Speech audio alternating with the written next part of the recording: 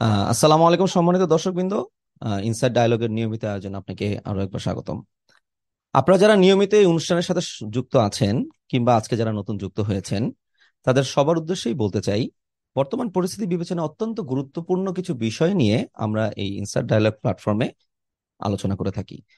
ঠিক এরকমই একটি অত্যন্ত গুরুত্বপূর্ণ বিষয় নিয়ে আজকে আমরা আপনাদের মাঝে উপস্থিত হয়েছি। আমাদের এই আলোচনা পর্বটি দুটি ভাগে বিভক্ত। আলোচনার প্রথম অংশে আমাদের সাথে যে আলোচক বৃন্দ আছেন, ওনারা ওনাদের বক্তব্য পেশ করবেন, এবং পরের অংশে আমরা কোশ্চেন অ্যান্সারের জন্য এই আলোচনাটিকে উন্মুক্ত করে দিব। তো আজকের আমাদের সাথে আমন্ত্রিত আলোচক বৃন্দ হিসেবে উপস্থিত আছেন জনাব জাফর। জাফর ভাই, আপনাকে ধন্যবাদ আমাদের সাথে উপস্থিত থাকার জন্য। ঠিক একই সাথে আমাদের সাথে উপস্থিত আছেন জনাব আবু সাইদ। সাইদ ভাই, আপনাকেও ধন্যবাদ আমাদের সাথে উপস্থিত থাকার জন্য। ওয়ালাইকুম আসসালাম। আহ আমরা আহ, যে আলোচনাটি আসলে আজকে করতে চাই, সে আলোচনাটার বিষয়বস্তু কিন্তু ইতোমধ্যে আপনাদের কাছে আছে। আপনারা অলরেডি এটা ইনভাইটেশনে দেখেছেন। এই বিষয়বস্তুটা একটু ডিফারেন্ট। এখানে বলা হয়েছে understanding the promises of the prophet রাসূলুল্লাহ মুহাম্মদ সাল্লাল্লাহু আলাইহি ওয়াসাল্লাম। আসলে এরকম একটা বিষয়বস্তুকে আর একটু যদি ভাঙা যায়, তাহলে যেটা দেখা যাবে সেটা হচ্ছে যে রাসূলুল্লাহ সাল্লাল্লাহু আলাইহি সাল্লাম উনি যে ভবিষ্যৎ বাণীগুলো, যে প্রতিশ্রুতিগুলো বা যে প্রমিস গুলো আল্লাহ সুবহানাহু ওয়া তাআলার ওহী মারফত আমাদের কাছে বলে গেছেন, যেগুলো হাদিসে বর্ণিত আছে, সেই প্রমিস গুলো আসলে আমরা আমাদের এই বর্তমান জীবনে কোন দৃষ্টিকোণ থেকে দেখব। তো এটা ছিল আসলে আলোচনাটাকে সংক্ষিপ্ত একটু যদি ব্যাখ্যা করি। আহ, আসলে এটার একটা প্রেক্ষাপটও আছে। এই আলোচনাটা, আজকের এই আলোচনাটা এখানে করার একটা প্রেক্ষাপটও আছে। আমি প্রেক্ষাপটটাও একটু সংক্ষিপ্ত আপনাদের সাথে আলোচনা করতে চাই। আসলে আমরা যে হাদিস গ্রন্থগুলো দেখি, এই হাদিস গ্রন্থগুলো থেকে কিন্তু আমরা রাসূলুল্লাহ সাল্লাল্লাহু সাল্লামের অনেক ভবিষ্যৎবাণী সম্পর্কে জানতে পারি। এবং এই ভবিষ্যৎবাণীগুলোর মধ্যে কিছু ভবিষ্যৎবাণীতে রয়েছে মুসলমানদের কিছু আগাম বিজয়ের ব্যাপারে সুসংবাদ। এটা আমরা জানি। ঠিক একইভাবে কিন্তু কিছু হাদিসে রয়েছে আমাদের জন্য, মানে মুসলমানদের জন্য কিছু সতর্কবাণীও। এখন এই যে এই হাদিসগুলো যদি আমরা একটু পর্যালোচনা করি, তাহলে আমরা দেখব যে অতীতে আমাদের যে মুসলিমগণ ছিলেন, সাহাবা এবং সাহাবা পরবর্তী যে মুসলিমগণ ছিলেন, ওনারা কিন্তু এই ভবিষ্যৎ যে বিজয়ের যে কথাগুলো আল্লাহ রাসূল আমাদেরকে সাল্লাল্লাহু আলাইহি সাল্লাম আমাদেরকে বলে গেছেন, সেগুলোর ব্যাপারে কিন্তু তারা খুবই আগ্রহী ছিলেন যে এই বিজয়গুলো যেন তাদের জীবদ্দশায় ঘটে যেতে পারে, তারাই যাতে এই বিজয়ের একটা সাক্ষী হতে পারে। ঠিক একইভাবে ওনারা কিন্তু যেই আহ মানে শঙ্কার কথা আল্লাহ রাসূল বিভিন্ন জায়গায় বলে গেছেন, যে দুশ্চিন্তার যে ব্যাপারগুলো আল্লাহ রাসূল আমাদেরকে জানিয়ে গেছেন, সেগুলোর ব্যাপারেও তারা কিন্তু শঙ্কিত থাকতেন। এবং ওনারা এই ব্যাপারে সচেতনতার সাথে কিন্তু ওনাদের জীবনে ওই ব্যাপারগুলোকে ট্যাকেল দিতেন। তো মূলত আমরা আসলে বিষয়টা যদি সংক্ষেপে বলি, তাহলে ব্যাপারটা এরকম যে আল্লাহ রাসূল সাল্লাল্লাহু আলাইহি সাল্লামের ভবিষ্যৎ প্রমিসের উপর এই মুসলিমগণ বিশ্বাস রেখে আস্থার সাথে কাজ করে যেতেন, প্রাণপণ কাজ করে যেতেন। কিন্তু বর্তমান প্রেক্ষাপটে আমরা আসলে কি দেখতে পাই? বর্তমান সময়ে আমরা দেখতে পাই যে আমাদের যে হাদিসগুলো আছে, যে ভবিষ্যৎ প্রমিস গুলো আছে, সেই ব্যাপারে আসলে বিশ্বাস রেখে কিন্তু আমরা খুব একটা কাজ করছি না। শুধু তাই নয়, মানে ভবিষ্যৎ বিপর্যয়ের ব্যাপারেও যেগুলো এখনো সংঘটিত হয় নাই, যেগুলো আসলে সংঘটিত হওয়ার এখনো, মানে যেগুলো সত্য, যেগুলো আমরা আসলে বিলিভ করি, সেগুলোর ব্যাপারেও কিন্তু আমরা খুব একটা শঙ্কিত না। যদিও কিন্তু আমরা, মানে এই মুসলমানগণ এই হাদিসগুলোকে বিশ্বাস করে, ইমানের সাথেই বিশ্বাস করে। তো এখানে একটা সুস্পষ্ট বিভ্রান্তি দেখা যায় যে একই মুসলিমগণ, একই বিশ্বাসে বিশ্বাসী মুসলিমগণের এক সময়কার ওনাদের যে চিন্তা ভাবনা ছিল সেটা একরকমের, কাজকর্ম ছিল একরকমের, এখন কিন্তু সেই একই বিশ্বাস রেখে আমাদের কাজকর্মগুলো একটু ডিফারেন্ট হচ্ছে। এই যেমন আমরা যদি বর্তমান সময়ে একটু দেখি, আমরা দেখব যে আমাদের যে সেকুলার রাজনীতিবিদরা আছেন এবং সেই সাথে যে পশ্চিমার সেকুলার রাজনীতিবিদরা আছেন, তারা বিভিন্ন সময় বিভিন্ন প্রতিশ্রুতি বা প্রমিস আমাদেরকে করে থাকেন। অধিকাংশ সময় এগুলো মিথ্যা প্রমাণিত হয়, এগুলোর কোনো বাস্তবায়ন আমরা কিন্তু দেখতে পারি না। শুধু তাই নয়, এগুলো আমাদেরকে বিভ্রান্তিও সৃষ্টি করে। এই একদম মানে একদম সমসাময়িক যদি আমি একটা উদাহরণ আপনাদের সামনে তুলে ধরি, আমাদের যে মানে মূল সেকুলার যে দুই রাজনৈতিক দল আছে, তাদের একদল আমাদেরকে দেখাচ্ছে, যারা প্রতিশ্রুতি দিচ্ছে, তারা প্রমিস করছে যে বাংলাদেশ হবে স্মার্ট বাংলাদেশ, ওকে, এবং এইদিকে বাংলাদেশকে এগিয়ে নিয়ে যেতে হবে। আর আরেক দল, সে বলতেছে টেক ব্যাক বাংলাদেশ। মানে না, এটা তো হবেই না, এটাকে আসলে অন্যদিকে নিয়ে যেতে হবে। সো আসলে এখান থেকে এই যে দুটা প্রমিস, ওকে, এই দুটা প্রমিস থেকে কিন্তু আর কিছু হোক আর না হোক, আমরা মোটামুটি স্পষ্ট যে এখানে বিভ্রান্তি ছাড়া আর কিছু নেই। এই সাথে আবার দেখেন, একদম সমসাময়িক সময় আমরা দেখবো যে সাম্প্রতিক সময় আসলে যেটা আমরা দেখতে পারতেছি যে নতুন করে একদম পচে যাওয়া গলে যাওয়া গণতন্ত্র আবার কি শেখানো হচ্ছে, প্রমিস শেখানো হচ্ছে আমাদের মাধ্যমে। হ্যাঁ, অনেক বুদ্ধিজীবী মনে করতেছেন 2014 এবং 2018-তে আমাদের যে নির্বাচনগুলো হয়েছিল সেগুলো সুষ্ঠু হয়নি, কারণ সেখানে আমেরিকার মতো একটা নেশন, হ্যাঁ, সেখানে ডিরেক্ট ইন্টারভেনশন করেনি। কিন্তু এই যে আমাদের আসন্ন যে নির্বাচন, সেখানে আমেরিকা ডাইরেক্ট কি করতেছেন, ইন্টারভিন করতেছেন, এবং তারা স্বপ্ন দেখছেন যে এটা একটা সুষ্ঠু নির্বাচন হবে। ওকে, এবং সেই প্রমিস তারা দেখাচ্ছেন, সেইভাবে আসলে তারা জনগণকে কাজ করতে বলছেন, সেইভাবে তারা আন্দোলন করছে। ওকে, তারা বলছে এ থেকে আসলে রাজনৈতিক মুক্তি হবে, এ থেকে অর্থনৈতিক মুক্তি হবে। কিন্তু আমরা জানি যে তারা প্রমিস করে প্রমিস ভাঙার জন্য। ওকে, আমরা আমরা কি দেখি নাই যে আমেরিকা এই গণতন্ত্র স্টাবলিশের নামে, মুক্তির নামে, হ্যাঁ, ইরাক আফগানে কি করেছে? এটা তো আমাদের কাছে সুস্পষ্ট, এটা তো আমরা দেখেছি। শুধু তাই নয়, আমরা এটাও দেখেছি যে আসলে কিভাবে কতটা রাজনৈতিক এবং অর্থনৈতিক ভাবে আসলে মুক্তি তারা পেয়েছে। আহ একদম রিসেন্ট যে ঘটনা আমরা আসলে দেখতে পাচ্ছি যে 75 বছর ধরে টু স্টেট সলিউশন দিয়েও কিন্তু ফিলিস্তিনি মুসলিমরা আজকেও রক্ষা পায়নি। তো আসলে তারা প্রতিশ্রুতি দেয়, প্রতিশ্রুতি ভাঙার জন্য, they don't care about their promises. এখানে একটা মানে কন্ট্রাডিকশন সুস্পষ্ট, যে ব্যাপারে আসলে আমরা আমাদের প্রেক্ষাপটটা আসলে যেখানে তৈরি হচ্ছে, সেটা হচ্ছে আমরা রাসূলুল্লাহ সাল্লাল্লাহু আলাইহি সাল্লামকে বিশ্বাস করি, হ্যাঁ, ওনার বর্ণিত হাদিসগুলো আমরা বিশ্বাস করি, কিন্তু হাদিসে বর্ণিত প্রমিসগুলোর উপর ভরসা করে কাজ করার জন্য আমরা আস্থা পাই না। ওকে, কিন্তু আবার দেখেন উল্টা দিকে, আমরা বর্তমান সেকুলার যে পলিটিশিয়ান আছে তাদেরকে কিন্তু বিশ্বাস করি না। ওকে, কিন্তু তাদের দেওয়া এই প্রমিস গুলোর উপর আস্থা রাখতেছি এবং আমরা কাজ করতেছি, আমরা ভোটের আন্দোলন করতেছি, আমরা রক্ত ঝরাচ্ছি। তো এই সুস্পষ্ট কন্ট্রাডিকশনটা আসলে কেন? তো এই রকমের একটা পরিস্থিতিতে আমরা আসলে আলোচনাটাকে নিয়ে যাব জাফর ভাই আপনার কাছে, আমরা আলোচনাতে আসবো।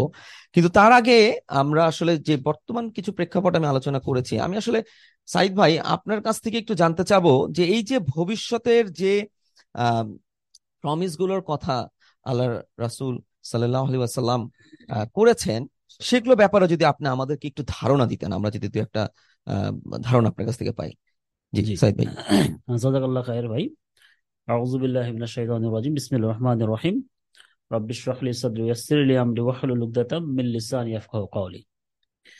তো মজার বিষয় হলো যে আপনি যেই কনটেক্সটটি তুলে ধরেছেন, যে ধূর্ত পলিটিশিয়ানদেরকে বা তাদের প্রমিস গুলোর উপরে বিশ্বাস রাখা হচ্ছে বা আস্থা রাখা হচ্ছে, অথচ রাসূলুল্লাহ সাল্লাল্লাহু আলাইহি ওয়াসাল্লামের যেই সত্য ভবিষ্যৎবাণীগুলো রয়েছে এগুলোর উপরে বা এগুলো নিয়ে যারা কথা বলেন তাদের উপর যে আস্থা রাখা হচ্ছে না, এইটা যে ঘটবে এইটাও স্বয়ং আল্লাহ রাসূল কিন্তু আমাদেরকে ভবিষ্যৎবাণীর মাধ্যমে জানিয়ে দিয়েছেন। আচ্ছা, রাসূল সাল্লাল্লাহু বলতেছেন যে আবু হুরায়রা রাদিয়াল্লাহু আনহু থেকে বর্ণিত, রাসূল সাল্লাল্লাহু বলেন যে অচিরেই প্রতারণা ও ধোঁকাবাজি যুগ আসবে, মিথ্যাবাদীদেরকে সত্যবাদী হিসেবে গণ্য করা হবে, খেয়ানতকারীকে বিশ্বাস করা হবে, সৎ ও আমানতদারকে অবিশ্বাস করা হবে, এবং রুয়াইবিদারা কথা বলবে।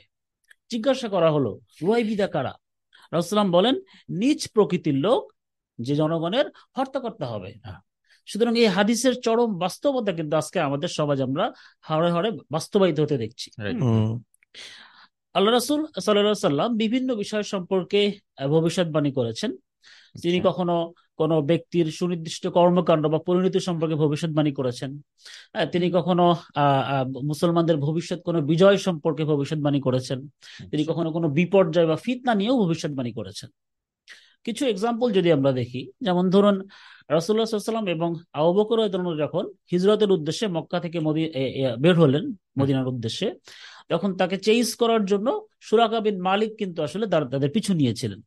এরপর যখন সুরাকা বিন মালিক ব্যর্থ হয়ে চলে আসছিলেন, তখন আল্লাহ রাসূল কিন্তু তাকে একটা প্রমিস করেছিলেন যে সে পারস্যের সম্রাট খসরুর ব্রেসলেট বা মুকুট পরবে। এটা শুনে সে খুব অবাক হয়ে গেছিল যে আল্লাহ রাসূল হরমুজের পুত্র খসরু। রাসূল তখন সম্মত সুযোগ মাথা নাড়ছিলেন, এবং পরবর্তীতে হযরত ওমর রাদিয়াল্লাহু আনহুর সময় কিন্তু আমরা দেখেছি যে যে এই পারস্য যখন মুসলমানদের আন্ডারে চলে আসে, তখন এই পারস্য সম্রাটের ব্রেসলেট বা মুকুট কিন্তু সুরাকা বিন মালিক পরিহিত হয়ে সুবহানাল্লাহ, মানে সুবহানাল্লাহ। পড়েছিলেন। হ্যাঁ, এবং এছাড়া আমরা যদি দেখি যে ভবিষ্যৎ বিজয় সংক্রান্ত রাসূলুল্লাহ সাল্লাল্লাহু আলাইহি ওয়াসাল্লামের বেশ কিছু ভবিষ্যৎবাণী রয়েছে, যেগুলো আমরা বাস্তবায়িত হতে দেখেছি। যেমন ধরেন খন্দকের যুদ্ধের ঘটনাটা যদি আপনারা দেখেন, যে খন্দকের যুদ্ধে পরিখা খনন করার সময় সাহাবীরা যখন পরিখা খনন করছিলেন, একটা বড় পাথর তারা এরকম ভাঙতে পারছিলেন না, তখন তারা রাইট। রাসূলের কাছে হেল্প চান। ওই মোমেন্টে যখন রাসূলুল্লাহ সাল্লাল্লাহু আলাইহি ওয়াসাল্লাম পাথরটা ভাঙেন, এই সময়ের ঘটনাটা আসলে আর নাসাই সূত্রে বর্ণিত হয়েছে। তিনি এরকম বর্ণনাতে আসছে, রাসূলুল্লাহ যখন পাথরে ফার্স্ট স্ট্রাইক করলেন, একটা উজ্জ্বল আলোর দ্যুতি বিচ্ছুরিত হলো। আর সুবহানাল্লাহ। রাসূল বলে উঠলেন যে আল্লাহু আকবার, আমাকে প্রাচীন সিরিয়া দেওয়া হয়েছে, আল্লাহর কসম আমি সিরিয়ার প্রাসাদগুলো দেখতে পাচ্ছি। সুবহানাল্লাহ। আল্লাহ রাসূল সেকেন্ড স্ট্রাইক করলেন, আবার আলোর দ্যুতি বিচ্ছুরিত হলো। রাসূলুল্লাহ বলেন যে আল্লাহু আকবার, আমাকে পারস্য দেওয়া হয়েছে, আমি এর মাদাইনের সাদা প্রাসাদগুলো দেখতে পাচ্ছি। এবং রাসূলুল্লাহ তৃতীয়বার স্ট্রাইক করলেন, উজ্জ্বল আলোর দ্যুতি বিচ্ছুরিত হলো। রাসূলুল্লাহ আবার বললেন যে আল্লাহর আমাকে ইয়েমেনের চাবিগুলো দেওয়া হয়েছে, আল্লাহর কসম আমি সানার গেটগুলো দেখতে পাচ্ছি। এবং আমরা জানি যে এই হাদিস বর্ণনার 10 থেকে 12 বছরের মধ্যে কিন্তু আমরা দেখেছি যে ওমর রাদিয়াল্লাহু আনহুর আমলে মুসলমানরা এই সমস্ত বিজয়গুলো কিন্তু অর্জন করেছে, এবং এই হাদিসটা কিন্তু অক্ষরে অক্ষরে বাস্তবায়িত হয়েছে। সুবহানাল্লাহ। এছাড়াও আমরা জানি যে মুসলমানদের অনেক বড় গুরুত্বপূর্ণ একটা বিজয়, যে কনস্টান্টিনোপল বিজয়। হ্যাঁ, এই সম্পর্কে রাসূলুল্লাহ আসলে কি বলেছিলেন, যে নিশ্চয়ই তোমরা কনস্টান্টিনোপল বিজয় করবে। হ্যাঁ, কতই না চমৎকার, কত না বিস্ময়কর সেই কমান্ডার যিনি কনস্টান্টিনোপল বিজয় করবেন, কতই না চমৎকার সেই আর্মি যারা এই কনস্টান্টিনোপল বিজয় করবে।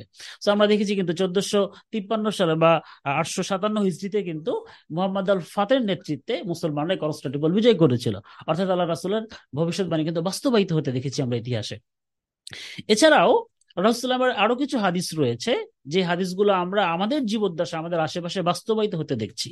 হ্যাঁ, বিখ্যাত হাদিসে জিবরিলের শেষ অংশে যখন রাসূলুল্লাহ সাল্লাল্লাহু আলাইহি ওয়াসাল্লামকে কিয়ামতের আলামত সম্পর্কে প্রশ্ন করা হলো, রাসূলুল্লাহ তখন বলেন যে তোমরা দেখবে যে নগ্নপদ দরিদ্র মেষচারকেরা বা বেদুইনরা উঁচু উঁচু অট্টালিকা নির্মাণের বিষয়ে প্রতিযোগিতা করবে। এর ব্যাখ্যায় ইমাম নববী তার আল মিনহাজ গ্রন্থে বলতেছেন যে বেদুইনরা হঠাৎ করে অনেক বেশি ধনী হয়ে যাবে, এবং তারা অনেক বড় বড় ভবন নির্মাণের বিষয়ে ভবন নির্মাণ করে তারা অহংকারের প্রতিযোগিতা করবে, যেটার বাস্তবতা কিন্তু আজকে আমরা যে মিডল ইস্টে দুবাই বলেন, সৌদি কাতার। বলেন, হ্যাঁ এই সকল জায়গাগুলো দেখতে পাচ্ছি, কেউ বুর্জ খলিফা বানাচ্ছে, কেউ মক্কা টাওয়ার বানাচ্ছে। সো এবং এইগুলো বানিয়ে কিন্তু তারা তাদের অহংকারের প্রদর্শন রাইট, করতেছে। Right, right. এবং শেষ একটা হাদিস বলে আমি শেষ করব, যে রাসূলুল্লাহ সাল্লাল্লাহু আলাইহি ওয়াসাল্লাম সাওবান রাদিয়াল্লাহু আনহু থেকে বর্ণিত, রাসূলুল্লাহ সাল্লাল্লাহু আলাইহি ওয়াসাল্লাম বলেন যে অদূর ভবিষ্যতে অবিশ্বাসীরা একে অন্যকে তোমাদেরকে আক্রমণ করার বিষয়ে একে অন্যকে এমন ভাবে আহ্বান করবে, যেভাবে খাবারের পাত্রে খাবার খাওয়ার জন্য একে অন্যকে আহ্বান করে। জিজ্ঞাসা করে, আল্লাহ রাসূল, এটা কি এই জন্য হবে যে আমরা তখন সংখ্যায় কম থাকবো? রাসূলুল্লাহ বলেন যে না, বরং তোমরা সংখ্যায় হবে অনেক, কিন্তু তোমরা হবে সমুদ্রে ভেসে চলা খড়কুটার মতো। আল্লাহ তোমাদের শত্রুদের অন্তর থেকে তোমাদের ভয়ভীতি দূর করে দিবেন। আল্লাহ তোমাদের অন্তরে ওয়াহান সৃষ্টি করে দিবেন। জিজ্ঞাসা করা হলো, ওয়াহান কি? রাসূলুল্লাহ বলেন যে দুনিয়ার প্রতি ভালোবাসা এবং মৃত্যুকে অপছন্দ করা। সো আমরা কি আসলে এই হাদিসটার চরম বাস্তবতা কি বাস্তবায়িত হতে দেখছি না? দেখছি। যে আমরা যদি ইরাকের দিকে তাকাই, ইরাকে কিভাবে এই ন্যাটো, ইউএন এদের ছত্রছায়ায় কিভাবে আমেরিকা, ব্রিটেন তারা একত্রিত হয়ে মুসলমানদেরকে কিভাবে তারা বিপর্যস্ত করেছে। আজকের এই যে প্যালেস্টাইনের ঘটনা আপনারা দেখেন, যে আজকে এই প্যালেস্টাইনের বিরুদ্ধে, ফিলিস্তিনের মুসলিমদের বিরুদ্ধে আজকে পুরো বিশ্বের কাফেররা কিভাবে একে অন্যকে আহ্বান জানাচ্ছে ইসরায়েলকে সহযোগিতা করার ক্ষেত্রে। সো এই হাদিসগুলো কিন্তু আমরা আসলে অক্ষরে অক্ষরে বাস্তবায়িত হতে দেখছি, যেটা রাসূলের ভবিষ্যৎবাণীর মাধ্যমে আমরা জানতে পেরেছি। জি, জাযাকাল্লাহ ভাই। ওকে। চমৎকার, আপনি আসলে খুব সুন্দর মতো তুলে ধরলেন। আপনি সুরাখা বিন মালিকের একটা হাদিস বলেছেন, আপনি খন্দকের যুদ্ধের ঘটনা বললেন, রুয়াইবিদা বললেন, ওয়াহান তৈরি হচ্ছে বলেন। আমরা আসলে কিন্তু সবই এগুলো কিন্তু একদম বাস্তবতা দেখতে বাস্তব, পাচ্ছি, এগুলো রাইট? কিন্তু হ্যাঁ। একদম বাস্তবে হচ্ছে, আমরা কিন্তু হয়ে গেছে, মানে এগুলো কোনো মিথ্যা কেউ প্রমাণ করতে পারবে না। তো আপনাকে অনেক অসংখ্য ধন্যবাদ, এত সুন্দর করে আপনি আমাদেরকে যে এই হাদিসগুলোর বর্ণনা দিলাম।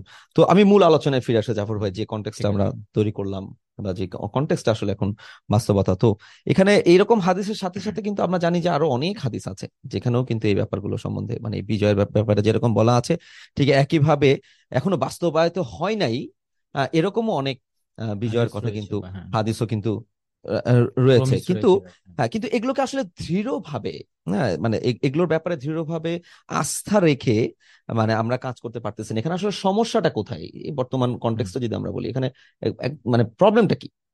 হ্যাঁ, ফার্স্ট অফ অল ধন্যবাদ তুষার ভাইকে আমাকে এত সুন্দর একটা অনুষ্ঠানে আমন্ত্রণের জন্য, আপনাকেও আলোচনা করার ধন্যবাদ। জন্য। আপনাকেও হ্যাঁ, ঠিক ধন্যবাদ। আছে তুষার ভাই। তো আপনি যে প্রশ্নটা করলেন আসলে যে যে ভবিষ্যৎবাণীগুলি ফিউচারে হবে, বা সংগঠিত হবে, সেগুলির ব্যাপারে আমাদের আস্থা নাই, যেভাবে হচ্ছে পূর্ববর্তী যুগের মুসলিমগণ কিন্তু আস্থা রাখতেন। কিন্তু আমরা এগুলিতে আস্থা রাখতে পারতেছি না। এর বেসিক কারণটা হচ্ছে আমরা এই হাদিসগুলি বা প্রমিসগুলিকে যেই দৃষ্টিকোণ থেকে দেখি, আহ সেই দৃষ্টিকোণ থেকে আসলে পূর্ববর্তী যুগের মুসলিমরা বা সাহাবারা দেখতেন না। যদিও একই কোরআন আমাদের কাছে আছে, একই হাদিস আমাদের কাছে আছে, যেটা তাদের নিকট ছিল, কিন্তু তারপরেও আমরা আস্থা রাখতে পারি না। এবং দেখা যাচ্ছে যে যেসব মৌলিক বিষয়গুলো ওনারা বিশ্বাস করতো এবং আনুষঙ্গিক বিষয়গুলো ওনারা বিশ্বাস করতো, আমরাও কিন্তু ঠিক সেম একই মৌলিক এবং আনুষঙ্গিক বিষয়গুলো বিশ্বাস করি। কিন্তু চিন্তা প্রক্রিয়ার পার্থক্যের কারণে তাদের কাজ আর আমাদের কাজ আলাদা হয়ে যাচ্ছে। তাহলে চিন্তা প্রক্রিয়াটা কিরকম, এটা একটু আমি বিস্তারিতভাবে আলোচনা করতে চাই। সেটা হচ্ছে যে আমাদের চিন্তার ভিতরে পশ্চিমা চিন্তার একটা প্রভাব পড়ছে। তাহলে পশ্চিমা চিন্তাটা কি? পশ্চিমা চিন্তা হচ্ছে যে এটার মধ্যে অনেক ধরনের থিঙ্কিং আছে, অনেকগুলি ফ্যাক্টর আছে পশ্চিমা চিন্তার ভিতরে। এর মধ্যে ডোমিনেন্ট যেটা দুইটা ফ্যাক্টর, যেটা হচ্ছে যে লজিক্যাল এবং সায়েন্টিফিক থিঙ্কিং। এই দুইটা থিঙ্কিং এর প্রভাব মূলত আমাদের উপর পড়ছে। তো আমি এটা একটু ডিটেলস ব্যাখ্যা করতে চাই, দর্শক বৃন্দকে বলবো একটু কনসেন্ট্রেশন দেওয়ার জন্য। আচ্ছা, যাই হোক। তো যেটা হচ্ছে যে লজিক্যাল থিঙ্কিংটা কি আসলে? লজিক্যাল থিঙ্কিংটা হচ্ছে যখন একই ধরনের দুইটা ঘটনার প্রেক্ষাপট, হ্যাঁ, একই রকম হবে, তখন ধরে নেওয়া হয় এই দুইটা ঘটনার ফলাফল একই রকম হবে। অর্থাৎ প্রেক্ষাপট মিলাইয়া প্রথম ঘটনার যে ফলাফলটা আসছে ধরে নেওয়া হয় হচ্ছে দ্বিতীয় ঘটনাতেও একই ফলাফল আসবে। তো এই চিন্তার প্রক্রিয়ার ভিতরে আমরা যদি একটা এক্সাম্পল দিতে চাই, যেমন হচ্ছে যে আপনার যেটা বর্তমানে একটা আলোচিত বিষয়, যে নির্দলীয় তত্ত্বাবধায়ক সরকার। তো নির্দলীয় তত্ত্বাবধায়ক সরকারের অধীনে ধরা হয় যে নির্বাচনটা সুষ্ঠু হবে এবং এটার মাধ্যমে আলটিমেটলি জনগণের সরকার প্রতিষ্ঠিত হবে। এবং অতীতেও নির্দলীয় তত্ত্বাবধায়ক সরকার অধীনে জনগণের সরকার প্রতিষ্ঠিত হয়েছে বলে ধরা হয় নির্বাচনের মাধ্যমে, এবং বর্তমানে হবে। এইভাবে প্রেক্ষাপটটা মিলানো হয়। তো এইখানে প্রেক্ষাপটটা হচ্ছে নির্দলীয় তত্ত্বাবধায়ক সরকার, ঘটনাটা হচ্ছে নির্বাচন, সুষ্ঠু নির্বাচন, আর ফলাফলটা হচ্ছে জনগণের সরকার। আচ্ছা, কিন্তু এইখানে যেটা করা হয়েছে যে একটা মাত্র প্রেক্ষাপট, সেটা হচ্ছে যেই লোকগুলো দিয়ে সরকারটা গঠিত হবে, তত্ত্বাবধায়ক সরকারটা গঠিত হবে, তারা নির্দলীয়, এই একটা মাত্র ফ্যাক্টর আনা হয়েছে। কিন্তু আরো অনেকগুলি ফ্যাক্টর এখানে বাদ রয়ে গেছে, জাস্ট সরলীকরণ করার জন্য, এই লজিক্যাল থিঙ্কিং এর জন্য, হ্যাঁ, সিম্পলিফাই করার জন্য। তো এখন যে ফ্যাক্টরগুলি বাদ দেওয়া হয়েছে, এই ফ্যাক্টরগুলি যদি আপনি আনেন, দেখবেন যে আসলে জনগণের সরকার বাংলাদেশে কোনোদিনই ছিল না। যেমন আমি একটা উদাহরণ দিই, যেমন আহ ভূ রাজনৈতিক প্রেক্ষাপটটা এখানে বাদ দিয়ে দেওয়া হয়েছে। আপনাদের হয়তো মনে আছে যে 2001 সালে নির্বাচনে হারার পর আমরা দেখছি যে বর্তমান যে প্রধানমন্ত্রী শেখ হাসিনা, সে বলছিল যে বিদেশিদের কাছে গ্যাস বিক্রি করতে রাজি হয়নি বলে আমি ক্ষমতায় আসতে পারি নাই। সেটা কিন্তু তত্ত্বাবধায়ক সরকার অধীনে একটা নির্বাচন ছিল। আবার 2008 সালে নির্বাচনে জয়লাভের পরেও সেটাও কিন্তু তত্ত্বাবধায়ক সরকার অধীনে একটা নির্বাচন ছিল। সে বলছে যে এই সরকার হচ্ছে সমঝোতার সরকার। তাহলে দেখেন, এই প্রেক্ষাপটটা ধরলে সরকার তো আসলে বিদেশিদের বা বিদেশিদের সাথে আতাত করে এখানে সরকার গঠিত হয়। এখানে তো জনগণের সরকার বলতে কোনো কথা নাই। আচ্ছা, আমরা যে আরেকটা প্রেক্ষাপট যেটা এখানে বাদ দিয়ে দেওয়া হয়েছে, সেটা যদি চিন্তা করি, যেমন প্রশাসন। প্রশাসন যেই সরকারি আসুক না কেন, সে কিন্তু প্রশাসনকে ঢেলে সাজায়। হ্যাঁ, তাহলে বিগত সরকারের সময় যে প্রশাসনটা ছিল, তাহলে সে তত্ত্বাবধায়ক সরকার এসে সে কি করছে, সেই প্রশাসনটাকে ঢেলে সাজাইছে। তাহলে যারা আগে কোণঠাসা অবস্থায় ছিল তারা এখন অ্যাক্টিভ হয়েছে। তো স্বাভাবিকভাবে দেখা যাচ্ছে নির্বাচন তো করবো প্রশাসনই। তো এই স্বাভাবিকভাবে দেখা গেছে যে এই প্রশাসনটা হচ্ছে সরকারি দলের পক্ষের কাজ করতেছে না। তাহলে এটা কিভাবে নিরপেক্ষ একটা প্রশাসন হয় বা নির্দলীয় নিরপেক্ষ সরকার ব্যবস্থা, এটা কিভাবে হয়? তো লজিক্যাল থিঙ্কিং এর মাধ্যমে বলতেছে এটা হয়। আচ্ছা, এবার আমরা যে আরেকটা প্রেক্ষাপট দেখি, যে জনগণের একটা বৈশিষ্ট্য হচ্ছে জনগণ নিকট অতীত মনে রাখে, আর অতীত যেটা সেটা ভুলে যায়, মানে দূরবর্তী অতীতটা কিন্তু সে ভুলে যায়। যেমন দেখা যাচ্ছে যে আওয়ামী লীগ এই 5 বছর শাসন, মানে এই 15 বছর শাসন করতেছে, এটা কিন্তু তার মনে আছে, জুলুম নিপীড়নটা তার মনে আছে। হ্যাঁ, এই কারণে দেখা যাচ্ছে যে সে বিএনপি 16-17 বছর আগে শাসন করছে, এটা কিন্তু তার আর মনে নাই। তো দেখা যাচ্ছে যে এখন যদি একটা নির্বাচন হয়, তাহলে তত্ত্বাবধায়ক সরকার অধীনে নির্বাচন হওয়া মানে হচ্ছে যে বিরোধী দলকে ক্ষমতা নিয়ে আসা। এই প্রেক্ষাপটটাও কিন্তু বাদ দিয়ে দেওয়া হয়েছে। এখন প্রেক্ষাপটগুলি সবগুলি আনলে আমরা দেখি যে ফলাফল কিন্তু উল্টাটা হয়। জনগণের সরকার হয় না, কারণ প্রত্যেকটা সরকারই কিন্তু জনগণের উপর জুলুম নিপীড়ন করে, এবং জনগণ কি করে, তাদের বিরুদ্ধে আন্দোলন করে। তাহলে জনগণ যদি তাদের বিরুদ্ধে আন্দোলন করে, তাহলে এই দলগুলি বা এই নির্বাচনগুলি কিভাবে হচ্ছে সুষ্ঠু হয়, বা হচ্ছে আপনার এরা কিভাবে আসলে জনগণের সরকার হয়? কিন্তু লজিক্যাল থিঙ্কিং এটা হয়। এটাই হচ্ছে লজিক্যাল থিঙ্কিং এর একটা সমস্যা। আচ্ছা, আরেকটা আমরা যদি এক্সাম্পল দেই, যেমন ধরা হয় যে বিপদে যে সহায়তা করে সেই প্রকৃত বন্ধু, এবং সে আমাদের কোনো ক্ষতি করবে না। এইভাবে প্রেক্ষাপট মিলাইয়া ধরা হয় যে ভারত যেহেতু আমাদের বিপদে মুক্তিযুদ্ধের সময় সহায়তা করছিল, তাহলে ভারত আমাদের বন্ধু, ভারত আমাদের কোনো ক্ষতি করবে না। এবং এই লজিক্যাল থিঙ্কিং করে আওয়ামী লীগের লোকজন বা নেতারা ভারতের কোনো বিরোধিতা বা ভারতের কোনো সমালোচনা তারা সহ্য করে না। আচ্ছা, কিন্তু আমরা এই একটা মূল প্রেক্ষাপট বা মূল ফ্যাক্টর যদি এখানে চিন্তা করি, ফ্যাক্টরটা কি? যে স্বার্থ। আন্তর্জাতিক রাজনীতিতে কিন্তু একটা বড় ফ্যাক্টর হচ্ছে স্বার্থ, এবং এটাই মেন ফ্যাক্টর অ্যাকচুয়ালি। এবং এই স্বার্থের কারণেই কিন্তু ভারত, আমরা দেখবো যে মুক্তিযুদ্ধের সময় আমাদেরকে সহায়তা করছিল, আর আজকে যে শত্রুতাগুলি আমাদের সাথে করতেছে, যেমন পিলখানাতে সেনা অফিসারদেরকে সে হত্যা করছে, আমাদের সীমান্তে প্রতিনিয়ত সে মানুষকে হত্যা করতেছে, আমাদের পানি আটকে দিতেছে, এই যে শত্রুতাগুলি সে করতেছে, এগুলো কিন্তু তার স্বার্থের কারণে করতেছে। তাহলে আপনি যে লজিক্যাল থিঙ্কিং এর মাধ্যমে ভারতের বন্ধু বানায় দিলেন, বিষয়টা তো ঠিক না। অতি সরলীকরণ করে ফেললেন তো ভাই। আচ্ছা, এবার শুধুমাত্র আমরা রাজনৈতিক ক্ষেত্রে এটা দেখলাম লজিক্যাল থিঙ্কিং এর যে ব্যর্থতা। এবার আমরা যদি দেখি যে ব্যক্তিগত জীবনেও কিন্তু আমরা লজিক্যাল থিঙ্কিং এর মাধ্যমে কিছু কিছু ক্ষেত্রে অনেক সময় ভুল সিদ্ধান্তে পৌঁছে যাই। যেমন বর্তমান সরকার চরমভাবে ইসলাম বিরোধী বা বিরোধী মতকে সে দমন করে। এই কারণে আমরা চিন্তা করি যে আমরাও যদি এখন ইসলাম প্রতিষ্ঠার আন্দোলনে শরিক হই, হ্যাঁ, তাহলে কি করবে? আমাদেরকে দমন করবে। এইভাবে প্রেক্ষাপট মিলে আমরা চিন্তা করি যে আমরা তাহলে চুপচাপ থাকি। এই চুপচাপ থেকে আমরা একটা গুনার কাজ করি, আমরা কিন্তু একটা ফরজ তরক করতেছি, এবং যেটার কারণে আল্লাহ সুবহানাহু ওয়া তাআলা আমাদেরকে জাহান্নামে নিতে পারে। হ্যাঁ, জাহান্নামে নিবেন, কারণ এটা তো একটা ফরজ কাজ। তো এখন প্রেক্ষাপট মিলে বা লজিক্যাল থিঙ্কিং করে আমি কিন্তু এই ফরজ কাজটা থেকে নিজেকে সরিয়ে রাখতেছি।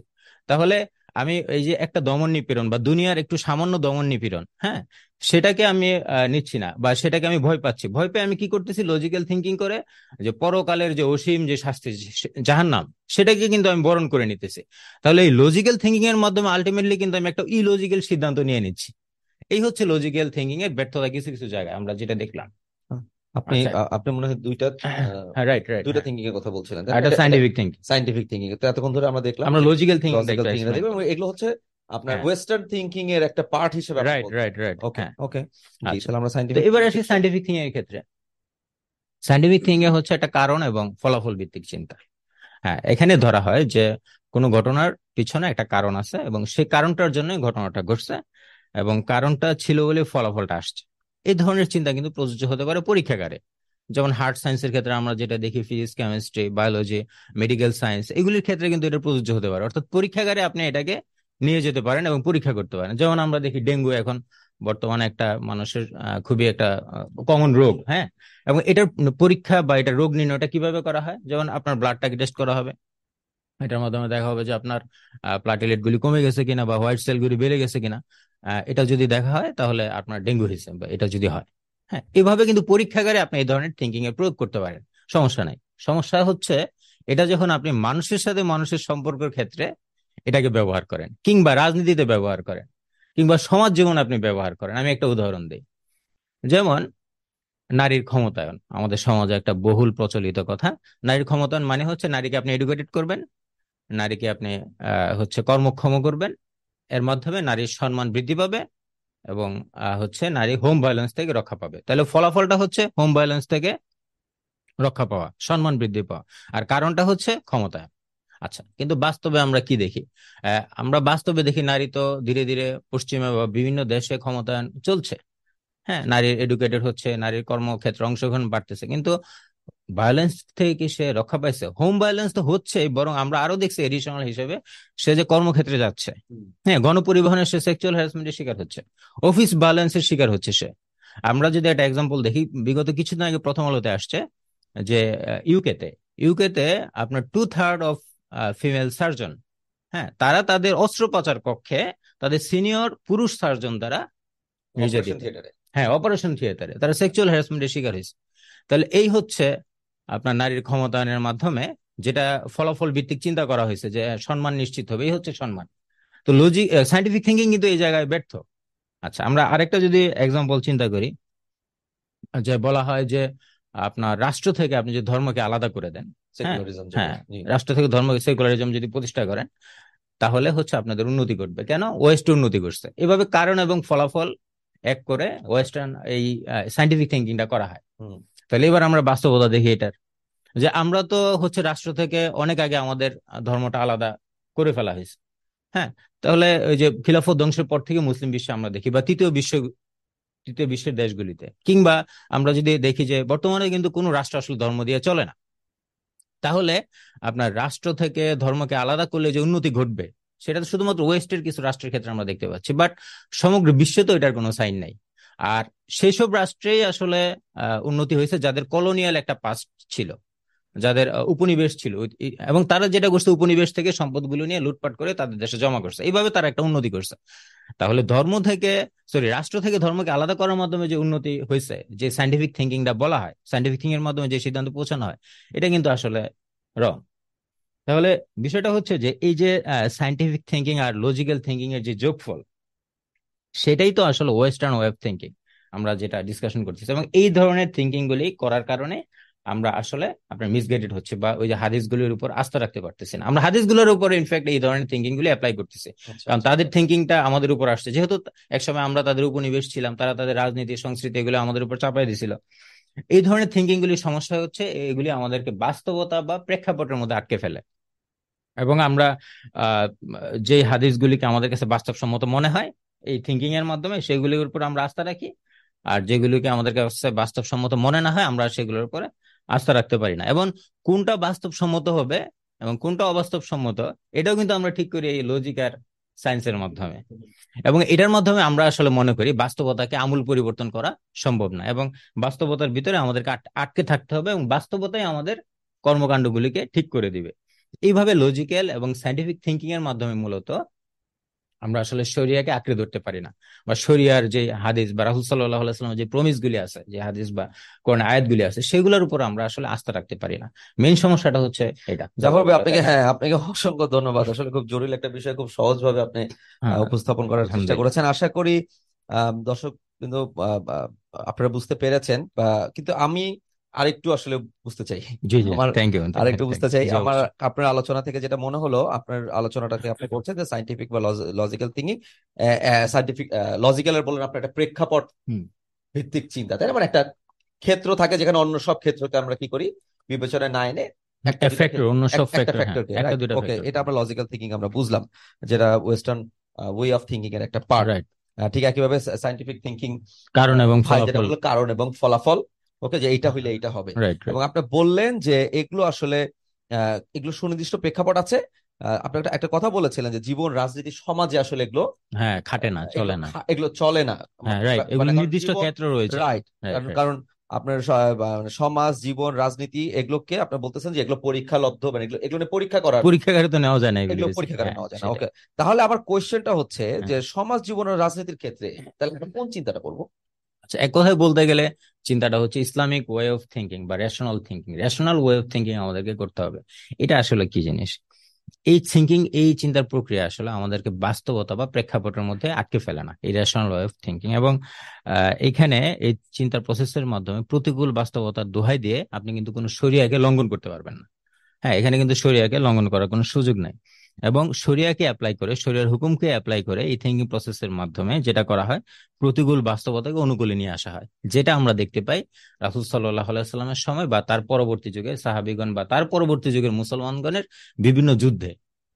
যেমন রাসূল সাল্লাল্লাহু আলাইহি সাল্লামের সময় আমরা দেখি যে বদর যুদ্ধ, হ্যাঁ, বা মুতার যুদ্ধ, বা তারও পরবর্তীতে হচ্ছে যে সাহাবা আজমাইনদের সময় ইয়ারমুক, কাদেসিয়ার যুদ্ধ, বা তারও পরবর্তীতে মুসলিমদের স্পেন বিজয়।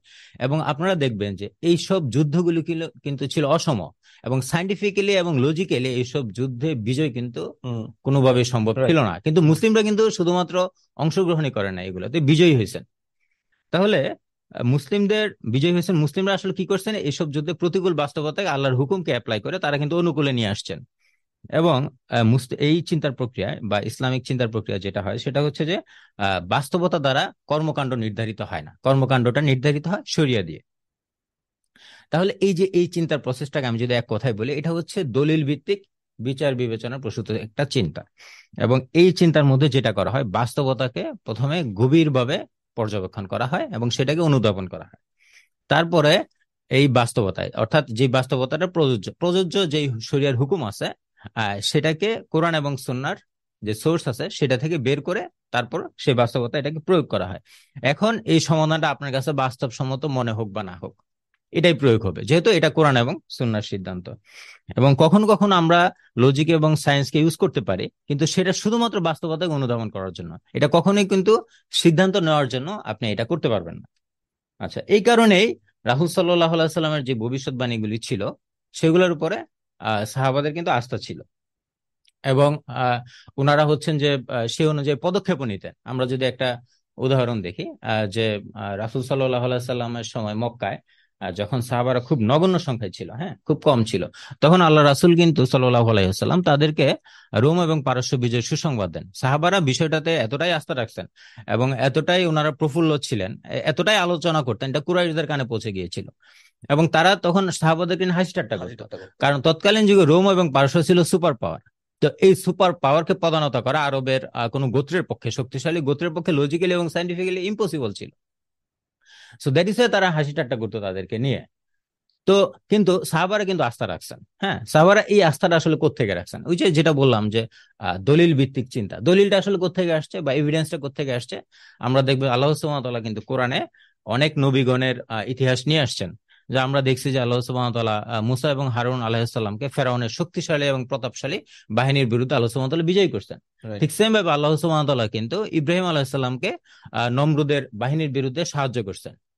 একইভাবে আমরা দেখি যে আল্লাহ সুবহানাহু ওয়া তাআলা আবাবিল পাখির মাধ্যমে আব্রাহার শক্তিশালী বাহিনীকে আল্লাহ পরাজিত করছেন। এরকম আরো অনেক ঘটনা, হ্যাঁ, আরো অনেক ঘটনা এভিডেন্স হিসেবে কিন্তু সাহাবাদের কাছে ছিল বা আমাদের কাছে আছে, যেটার মাধ্যমে সাহাবারা কনফিডেন্ট পাইছেন যে যেহেতু আল্লাহ সুবহানাহু ওয়া তাআলা সেই নবীর মাধ্যমে আমাদেরকে ইনফর্ম করছেন, যে যেই নবীদেরকে আল্লাহ সুবহানাহু ওয়া তাআলা বিজয় করছেন, সেই একই আরেকজন নবীর মাধ্যমে আল্লাহ সুবহানাহু ওয়া তাআলা আমাদের ইনফর্ম করছেন যে রোম এবং পারস্য বিজয় হবে, তার মানে হবে এটা। কারণ আমরা পৃথিবীর বাস্তবতা যদি আমরা অবজার্ভ করি তাহলে দেখবো সবকিছু আল্লাহ সুবহানাহু ওয়া তাআলার সৃষ্টি, এবং সৃষ্টি কখনোই স্রষ্টার কোনো ইচ্ছার উপর বাধা হয়ে দাঁড়াইতে পারে না, এবং পৃথিবীর কেউই আল্লাহর ইচ্ছার সামনে বাধা হয়ে দাঁড়াতে পারবে না। অর্থাৎ আল্লাহর ওয়াদা সত্য, এটা প্রমাণিত হবে সত্য। এই কারণে কিন্তু সাহাবারা আস্থা রাখছিলেন এটার মাধ্যমে।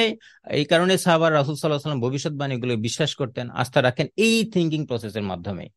এবং তারা রাসূল সাল্লাল্লাহু আলাইহি সাল্লামের সাথে আন্দোলন সংগ্রামে শরীক হয়েছেন। আল্লাহ সুবহানাহু ওয়া তাআলা যখন তাদেরকে হিজরতের নির্দেশ দিয়েছেন, তখন ওনারা হিজরত করছেন, রাষ্ট্র প্রতিষ্ঠা করছেন। হ্যাঁ, তারপরে সেই রাষ্ট্রের অধীনে থেকে যুদ্ধ করে রোমান এবং পারস্য বিজয় করছেন, এবং রোমান এবং পারস্য বিজয় করছেন, এবং রাসূল সাল্লাল্লাহু আলাইহি ওয়াসাল্লামের ভবিষ্যৎবাণীকে সাহাবারা কিন্তু সত্য প্রমাণিত করছেন। So, এটাই ছিল ইসলামিক ওয়ে অফ থিঙ্কিং, যেটা হচ্ছে দলিল ভিত্তিক চিন্তা বা রেশনাল ওয়ে অফ থিঙ্কিং আর কি। সাহাবারা এটাই করছেন, এই জন্য তারা সাকসেসফুল হয়েছেন। আমরা যদি এখন ঠিক সেম ভাবে ওই ভবিষ্যৎবাণীগুলোর উপর আস্থা রাখতে পারি, তাহলে আমরা সাকসেসফুল হবো ইনশাল্লাহ ইসলামিক ওয়ে অফ থিঙ্কিং প্রয়োগ করে। আমি একটু যদি জি জি হ্যাঁ সংক্ষেপে, যে এই যে রেশনাল ওয়ে অফ থিঙ্কিং বা রেশনাল প্রসেসের কথা যে বলা হলো, এটা কিন্তু যে খুব অতীতে শুধু সাহাবীরা ব্যবহার করতেন, অনেক পুরাতন একটা বিষয়, এটা কিন্তু বিষয় না। হ্যাঁ, যে আমরা আমাদের দৈনন্দিন জীবনে কিন্তু এই পদ্ধতিতে স্বাভাবিকভাবেই আমাদের দৈনন্দিন জীবনের সিদ্ধান্তগুলো নিয়ে থাকি। রাইট রাইট এখন যখন বলা হয় যে রাশিয়া ইউক্রেনের যুদ্ধের কারণে সমস্ত দ্রব্যমূল্যের দাম বাড়ছে, রাইট, তখন স্বাভাবিকভাবে আমাদের মাথায় চিন্তা আসে না যে সবজির দাম কেন বাড়ছে। সেটাই হ্যাঁ ন্যাশনাল ওয়ে অফ থিঙ্কিং এর মাধ্যমে আমরা খুব ভালো করেই বুঝি যেখানে আসলে সিন্ডিকেট কাজ করতেছে, এখানে রাইট আরো রাইট। আরো কিছু ফ্যাক্টরস আছে, বোঝা যায়, স্বাভাবিকভাবে বোঝা যায়। তো এটা একটা ন্যাচারাল থিঙ্কিং প্রসেস, মানে রেশনাল ওয়ে অফ থিঙ্কিং আপনারা বলছেন, এটা আমরা মানে হিউম্যান বিং এইভাবেই আসলে ন্যাচারালি ন্যাচারালি এইভাবে চিন্তা করে, রাইট, তাই না? আসলে বরং কিন্তু কিছু আমরা পশ্চিমা চিন্তা এসে আমাদের থিঙ্কিংটা নষ্ট করে আমাদেরকে আরো দিচ্ছে। আচ্ছা না আলহামদুলিল্লাহ, ভেরি গুড। জাফর ভাই, আপনার কাছ থেকে খুব আলহামদুলিল্লাহ। সুন্দরভাবে আমরা থিঙ্কিং ব্যাপারটা বুঝলাম, এবং আমরা বুঝলাম যে আসলে কিভাবে চিন্তাগুলো করতে হয়। আপনি প্রথমে তো বললেন আমাদেরকে যে ওয়েস্টার্ন দুইটা থটকে আপনি ভাঙলেন খুব সুন্দর মতো। দর্শক বিন্দু, আপনারা শুনলেন যে ওয়েস্টার্ন থট গুলোকে আসলে যে একটা লজিক্যাল এবং সায়েন্টিফিক সায়েন্টিফিক থিঙ্কিং এর প্রতি তারা আটকে ফেলে। ওকে, কিন্তু আসলে তো চিন্তাটা এরকম না, মানুষ আসলে চিন্তা করে রেশনালি। রেশনালি আর যখন চিন্তা। আমি এটাকে ইসলামিক দলিল ভিত্তিক চিন্তা করব, রেশনাল চিন্তা করবো, তখন এটা হবে ইসলামিক চিন্তা। Thank তো you. আলহামদুলিল্লাহ, ভেরি গুড। আমি আমি আসলে পরবর্তী আলোচনায় চলে যাব আবু সাইদ ভাই আপনার কাছে। তার আগে আমি সম্মানিত দর্শকবৃন্দ, আপনাদের সকলকে জানাচ্ছি, আপনারা যারা পরে জয়েন করেছেন, যে আমরা আজকে যে আলোচনাটা করছি সেটা হচ্ছে যে the promises of the prophet হযরত মুহাম্মদ সাল্লাল্লাহু আলাইহি সাল্লাম। সাল্লাল্লাহু আলাইহি এবং ওয়াসাল্লাম। এখানে আমরা আসলে আলোচনা করছি যে কেন আমরা আল্লাহ রাসূলের যে ভবিষ্যৎবাণী, যে বিজয় গুলোর কথা আসলে বলা আছে, বা যে সতর্কবাণী গুলোর কথা বলা আছে, সেগুলোর ব্যাপারে, সেই প্রমিস গুলোর ব্যাপারে কেন আমরা আস্থা রেখে কাজ করতে পারি না বা ভরসা পাই না। অথচ আমরা কিন্তু দেখা যাচ্ছে যে বর্তমান যে সেকুলার রাজনীতিবিদ আছে, ওকে, তারা, আমরা জানি তারা প্রতিজ্ঞা ভঙ্গ করে, তারা প্রমিস ভঙ্গ করে, কিন্তু তাদের উপর আমরা কিন্তু আস্থা রাখছি। তো এইটারই আলোচনার আমরা আসলে মাঝামাঝি পর্যায়ে আছি। আমরা আবু সাইদ ভাই আপনার কাছে এই আলোচনার সূত্রে যেটা জানতে চাবো সেটা হচ্ছে যে এখানে আসলে আমরা প্রমিস নিয়ে তো আলোচনা করছি, তাই না? The promises of prophet and the promises of human being. তো আমি আপনার কাছে জানতে চাবো যে এই যে আল্লাহ তার যে প্রমিস গুলো মোহাম্মদ সাল্লাল্লাহু সাল্লামের মারফত আমাদেরকে জানিয়েছেন, হুইচ ইজ বেসিক্যালি আল্লাহর প্রমিস। হ্যাঁ, আর আর আমরা যে মানুষ যে প্রমিস করি, হ্যাঁ, যে আসলে যেটা মানুষের প্রমিস, এদের মধ্যে আসলে কি কোনো পার্থক্য আছে? মানে এটা জাযাকাল্লাহ পার্থক্যটা ভাই, কি, এক্স্যাক্টলি পার্থক্যটা কি, যদি আমাদেরকে এটা বলবেন জাযাকাল্লাহ ভাই। ছোট? আসলে এখানে দুইটা বিষয়ের পার্থক্য বোঝা দরকার। একটা হলো প্রমিস, আর একটা হলো প্রেডিকশন বা ফিউচার ফোরকাস্টিং। সো প্রেডিকশন বা ফোরকাস্টিং হচ্ছে আসলে ভবিষ্যৎ সম্পর্কে অনুমান করা, যা বাস্তবতার ভিত্তিতে হয়ে থাকে। এখানে লজিক্যাল বা সায়েন্টিফিক মেথড আসলে ইউজ করা যেতে পারে। হ্যাঁ, যেমন ধরেন আপনার একজন অভিজ্ঞ চিন্তাশীল রাজনীতিবিদ, তিনি সুপার পাওয়ারদের আইডিওলজি, তাদের স্ট্র্যাটেজি, বা কোনো দেশের সাথে তাদের সম্পর্ক, বা ওই শাসকদের উপর তাদের প্রভাব, হ্যাঁ, এই সমস্ত ফ্যাক্টরস গুলোকে বা আরো অন্যান্য আনুষঙ্গিক ফ্যাক্টরস গুলোকে গবেষণা করে তিনি হয়তো বা কোনো একটা বিশেষ অঞ্চলে সুপার পাওয়াররা কি প্ল্যানিং নিয়ে বা কি পদক্ষেপ নিয়ে আগাচ্ছে, এইটা হয়তো বা সে একটা প্রেডিকশন করতে পারে বা অনুমান আচ্ছা, করতে পারে, এটা প্রেডিকশন। প্রেডিকশন। Prediction, right. আচ্ছা। আচ্ছা, আবার ধরেন কোনো একজন ধরেন অভিজ্ঞ ইকোনমিস্ট, তিনি কোন একটা স্পেসিফিক মার্কেটের ডিমান্ড এন্ড সাপ্লাই ফ্যাক্টরস এবং এটার সাথে অন্যান্য ফ্যাক্টরস গুলোকে যুক্ত করে সে হয়তো বা এই মার্কেটের ভবিষ্যৎ যে উত্থান পতন, এগুলো নিয়ে সে একটা প্রেডিকশন করতে পারে। প্রেডিকশন দিতে পারে, অনুমান করতে পারে, আচ্ছা। যেটা আসলে সত্য হতেও পারে। হ্যাঁ, Right. আবার ধরেন একজন আবহাওয়াবিদ বা একজন বিশেষজ্ঞ, তিনি পরিবেশের বিভিন্ন বিষয় পর্যবেক্ষণ করে, পরীক্ষা নিরীক্ষা করে তিনি হয়তো বা পরিবেশের ভবিষ্যৎ সম্ভাব্য বিপর্যয় সম্পর্কে তিনি একটা কিছু বলতে পারেন, একটা ফোরকাস্টিং করতে পারেন, যেটা আসলে একটা প্রেডিকশন। সো সায়েন্টিফিক বা লজিক্যাল মেথড ইউজ করে এই যে প্রেডিকশন গুলো করা হয়, এই প্রেডিকশন গুলো ভবিষ্যতে সত্য প্রমাণিত হতেও পারে, নাও হতে আবার পারে। নাও হতে পারে। কিন্তু ফিউচার প্রমিসের বিষয়টা আসলে এরকম না। ফিউচার প্রমিস হচ্ছে যে ভবিষ্যতে সুনিশ্চিত ভাবে ঘটবে, আচ্ছা, অনুমান না, ভবিষ্যতে সুনিশ্চিত ভাবে ঘটবে এরকম ঘটনার আগাম বার্তা দেওয়া, যা কোনো ব্যক্তি বা কোনো জাতির জীবনে আসলে ব্যাপক প্রভাব বিস্তারকারী। আচ্ছা, হুম, হুম, রাইট। এখন আমরা যদি দেখি যে আসলে ফিউচার হচ্ছে আসলে গায়েবের বিষয়। গায়েব হলো একটা অদৃশ্য বিষয়, বর্তমানে যেটা অনুপস্থিত।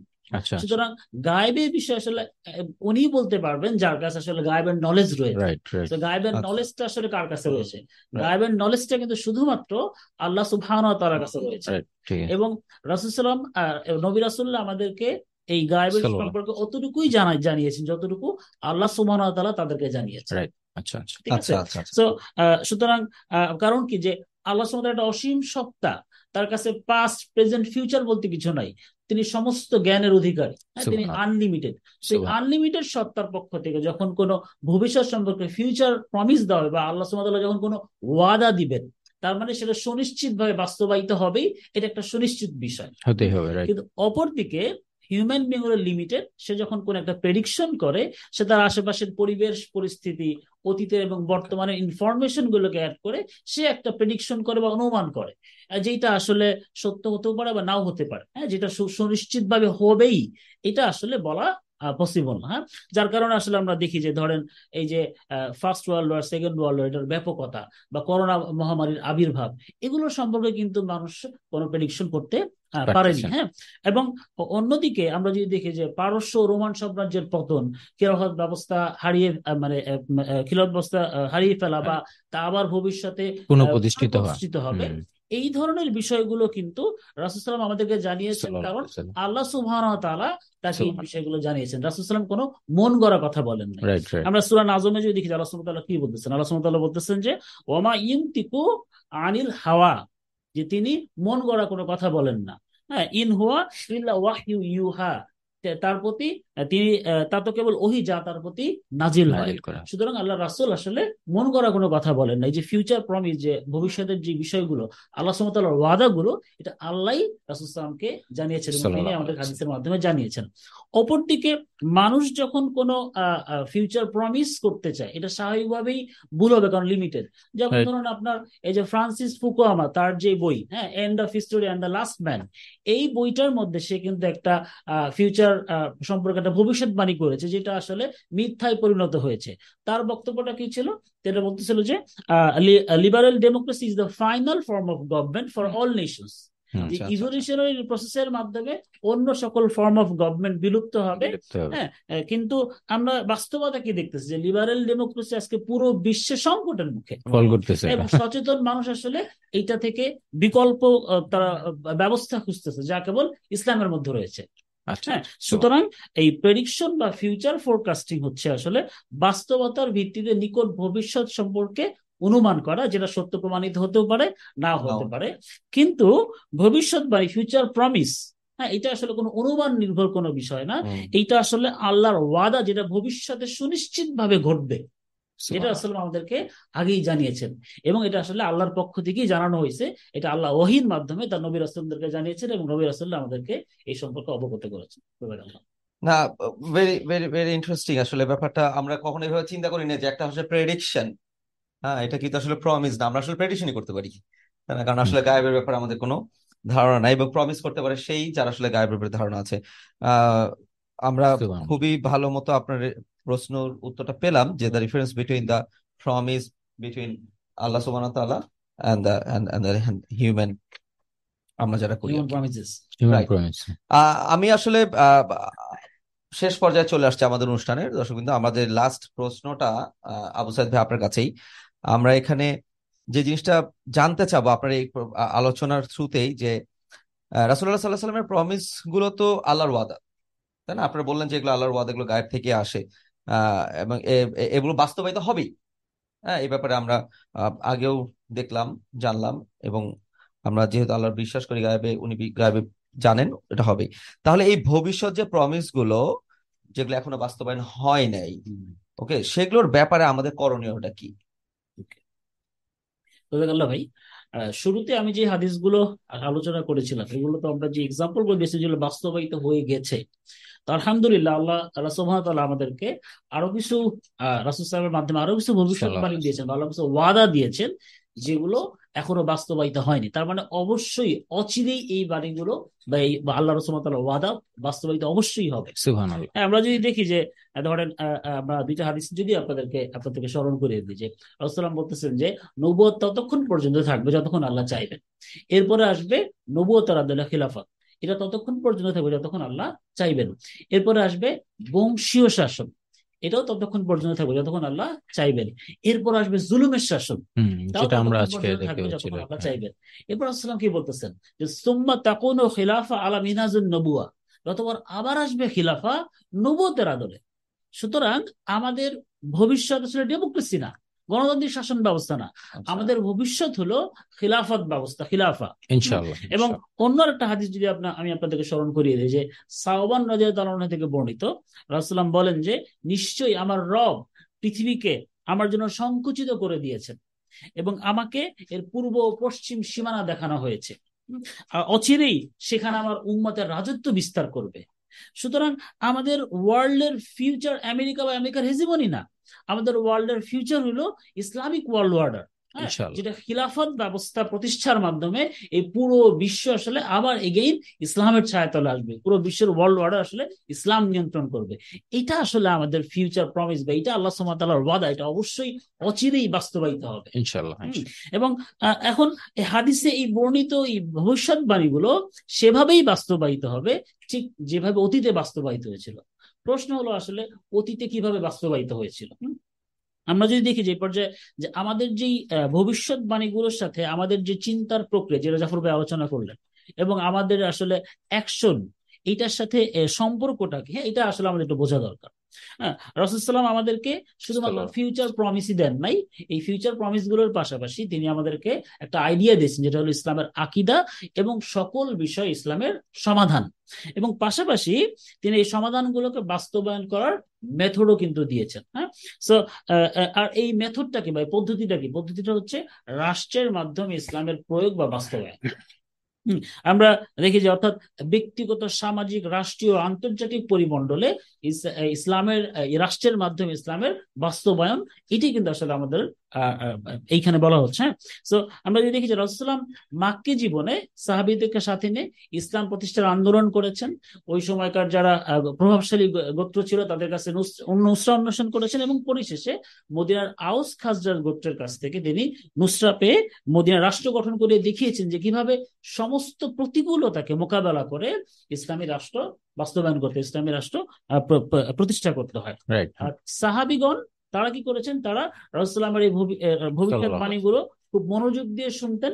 হুম হুম তারা ইসলামের উপর তাদের বিশ্বাস ও আস্থা রাখতেন, এবং এই ভবিষ্যৎবাণীগুলো তারা তারা তাদের এই যে যেই প্রসেসের কথাটা জাফর ভাই বলছেন, যে রেশনাল থিঙ্কিং প্রসেস, হুম এই প্রসেস ব্যবহার করে, রেশনাল থিঙ্কিং প্রসেসের মাধ্যমে ভবিষ্যৎবাণীগুলোকে যথাযথভাবে অনুধাবন করতেন এবং সাধ্যমতো প্রস্তুতি গ্রহণ করতেন।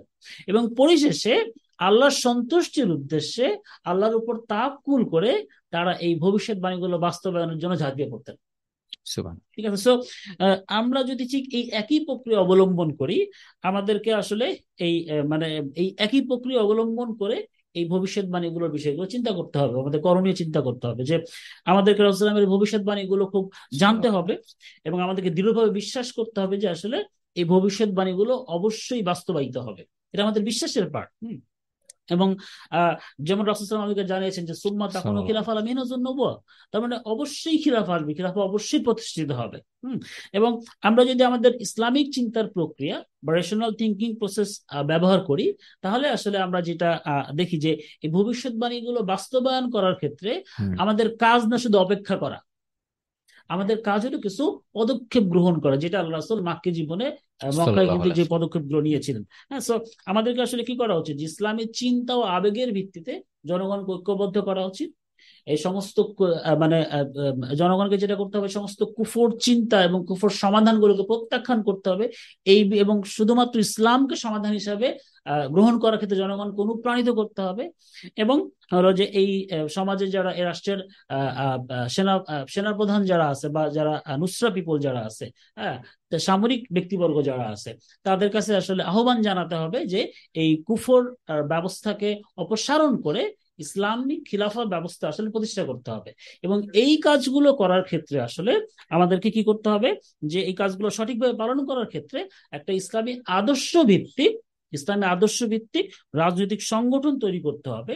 অতঃপর আসলে এই আমাদের এই নুসরা আহ্বান জানানোর মাধ্যমে কাজগুলোতে এই যে ভবিষ্যৎবাণী সংক্রান্ত যেই হাদিসগুলো আছে বা এখানে যে আমাদের করণীয় যেগুলো আছে, এই করণীয় গুলো আসলে আমরা বুঝতে পারবো, আমরা এটা লিঙ্ক করতে পারবো। সুতরাং আমরা যদি দেখি যে আমরা যদি বিলিভ করি যে এই ফিউচার প্রমিস গুলো এটা আল্লাহর ওয়াদা, এটা আল্লাহ সুবহানাহু ওয়া তাআলা আমাদেরকে জানিয়েছেন, সুতরাং এই বিশ্বাসের সাথে কিন্তু আমাদের কাজের সম্পর্ক থাকতে হবে। বিশ্বাস করার পর কিন্তু আসলে ওয়েট করার কোনো অপশন নেই। না। সো আমরা এই বিষয়ের সাথে কাজগুলোকে লিঙ্ক করতে হবে, এবং পাশাপাশি যে আসলে এই কিভাবে আমরা এই কাজগুলো করবো, এই মেথডটা রাসূলুল্লাহ দেখিয়ে দিয়েছেন, ওই মেথড অনুযায়ী কিন্তু আসলে আমাদের পদক্ষেপগুলো বাস্তবায়ন করতে হবে। হ্যাঁ, ঠিক আছে, এইটাই আসলে আমাদের জন্য করণীয়, এটাই আসলে আমাদের জন্য গুরুত্বপূর্ণ বিষয়। জাযাকাল্লাহ। হ্যাঁ, ধন্যবাদ। ধন্যবাদ জনাব আবু সাইদ, আপনাকে। আপনি চমৎকার ভাবে আসলে আমাদের করণীয় বললেন। আমি দর্শক বৃন্দ, আপনাদেরকে জানাতে চাচ্ছি যে এর মধ্যে দিয়ে আমরা আমাদের অনুষ্ঠানের প্রথম পর্ব, যেটা আসলে এখানে সম্মানিত যে আলোচক বৃন্দ ছিলেন তাদের আলোচনাটা আমরা শেষ করলাম, এবং টপিকের ব্যাপারে, আলোচনার ব্যাপারে আপনারা একটা ধারণা পেলেন। তারপরেও আমার মনে হয় আপনাদের অনেক কোশ্চেন থাকতে পারে। তো আমি অলরেডি দেখতে পাচ্ছি যে এখানে অনেক কোশ্চেন চলে এসছে। তো আমরা কোশ্চেন আনসারের জন্য সেশনটা এখন ওপেন করে দিচ্ছি। আমি প্রথমেই একটা মৌখিক কোশ্চেন নিতে চাই। এখানে লিখিত অনেক কোশ্চেন আসছে, এগুলো নিয়ে আমি আসছি। তার আগে একটু মৌখিক কোশ্চেন নিতে চাই। এখানে কোশ্চেন,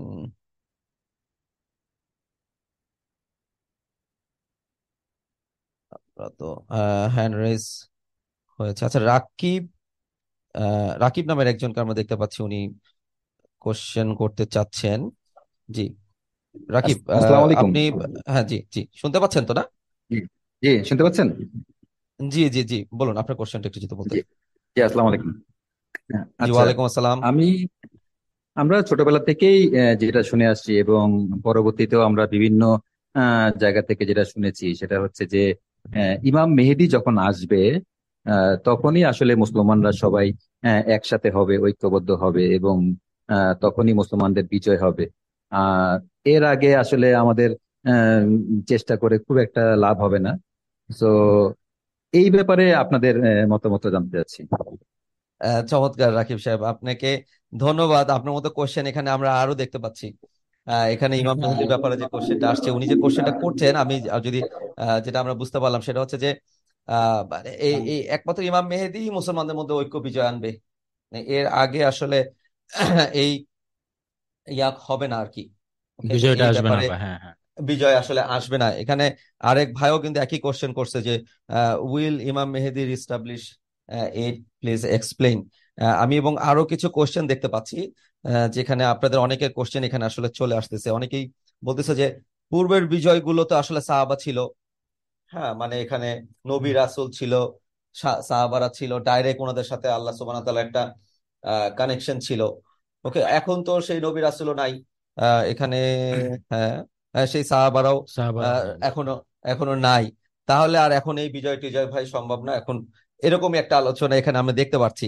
আসলে এখানে মানে কি ওপিনিয়নটা আসলে তৈরি করতে চাচ্ছে, বা এই ব্যাপারে যদি আমার মনে হয় আহ আমরা তো শুনলাম আবু সাইদ ভাই, জাফর ভাই যদি একটু হ্যাঁ আমাদেরকে একটু এনলাইটেড করতেন হ্যাঁ, আর কি। ধন্যবাদ তুষার ভাই। যেটা হচ্ছে যে আসলে মানে এই ধরনের হাদিস গুলি সম্পর্কে যেটা বলা হয়, এটা আমি এক কথায় বলবো, এটা একটা মিথ্যা কথাই বলা হয়। কারণ হচ্ছে যে ধরেন ইমাম মেহেদী এসে বিজয় আনবে, বা ইমাম মেহেদী এসে হচ্ছে যে ইসলাম প্রতিষ্ঠা করবে বা খিলাফত প্রতিষ্ঠা করবে, এটা আসলে ট্রু না। কারণ হাদিস বলতেছে ডিফারেন্ট।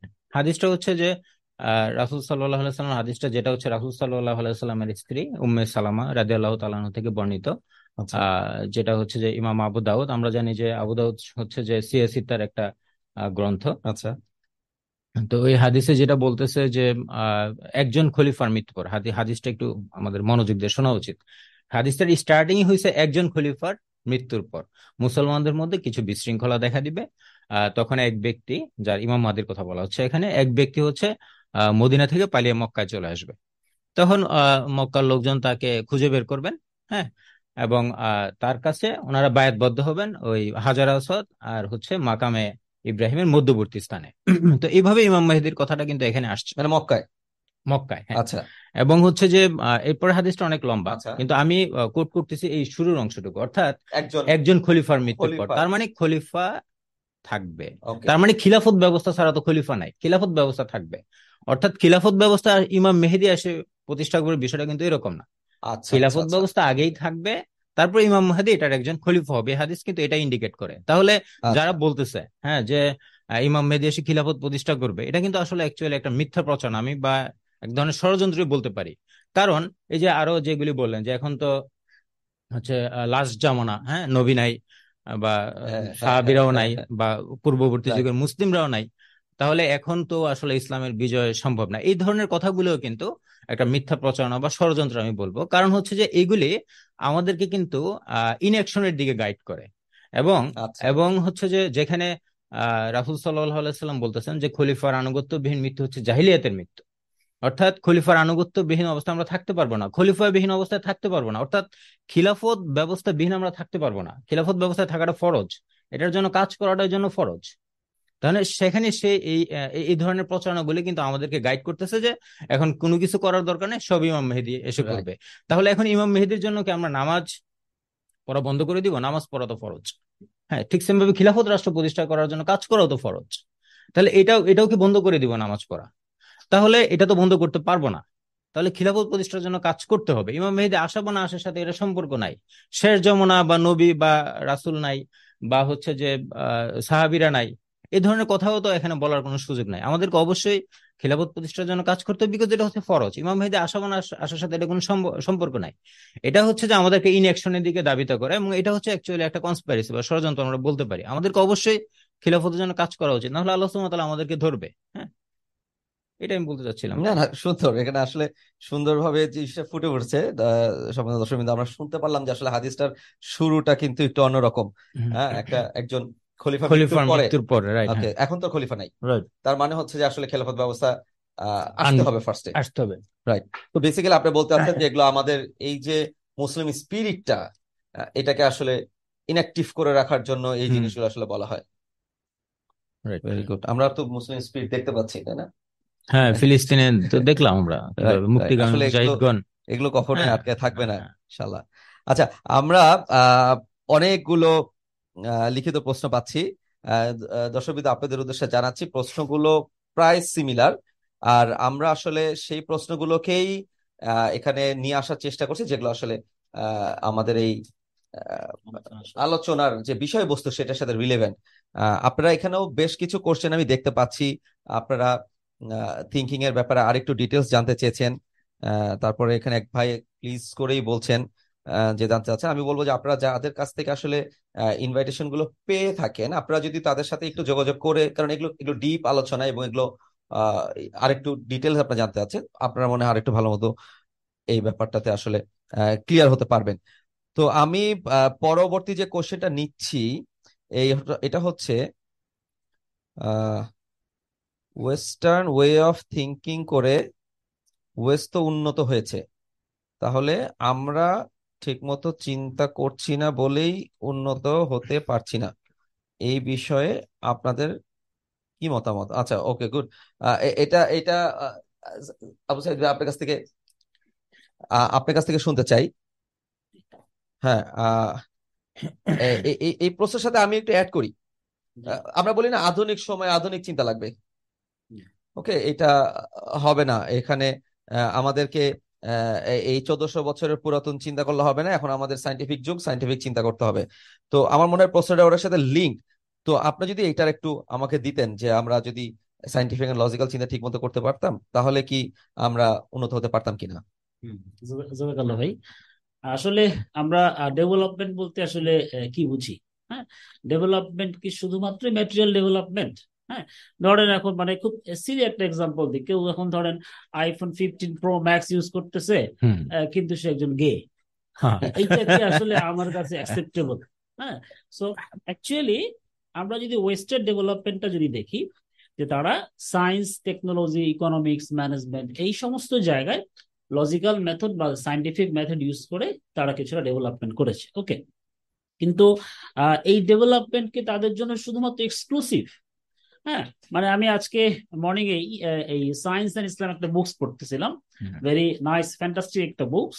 তো ওইখানে একটা কোটেশন আমি কালেক্ট করে রেখেছি, আমি যদি আপনাদেরকে শোনাই যে এইচপির সিইও, হ্যাঁ, কার্লি ফিওরিনা, তার একটা অনেক বড় একটা কোটেশন ছিল, একটা কমেন্ট ছিল।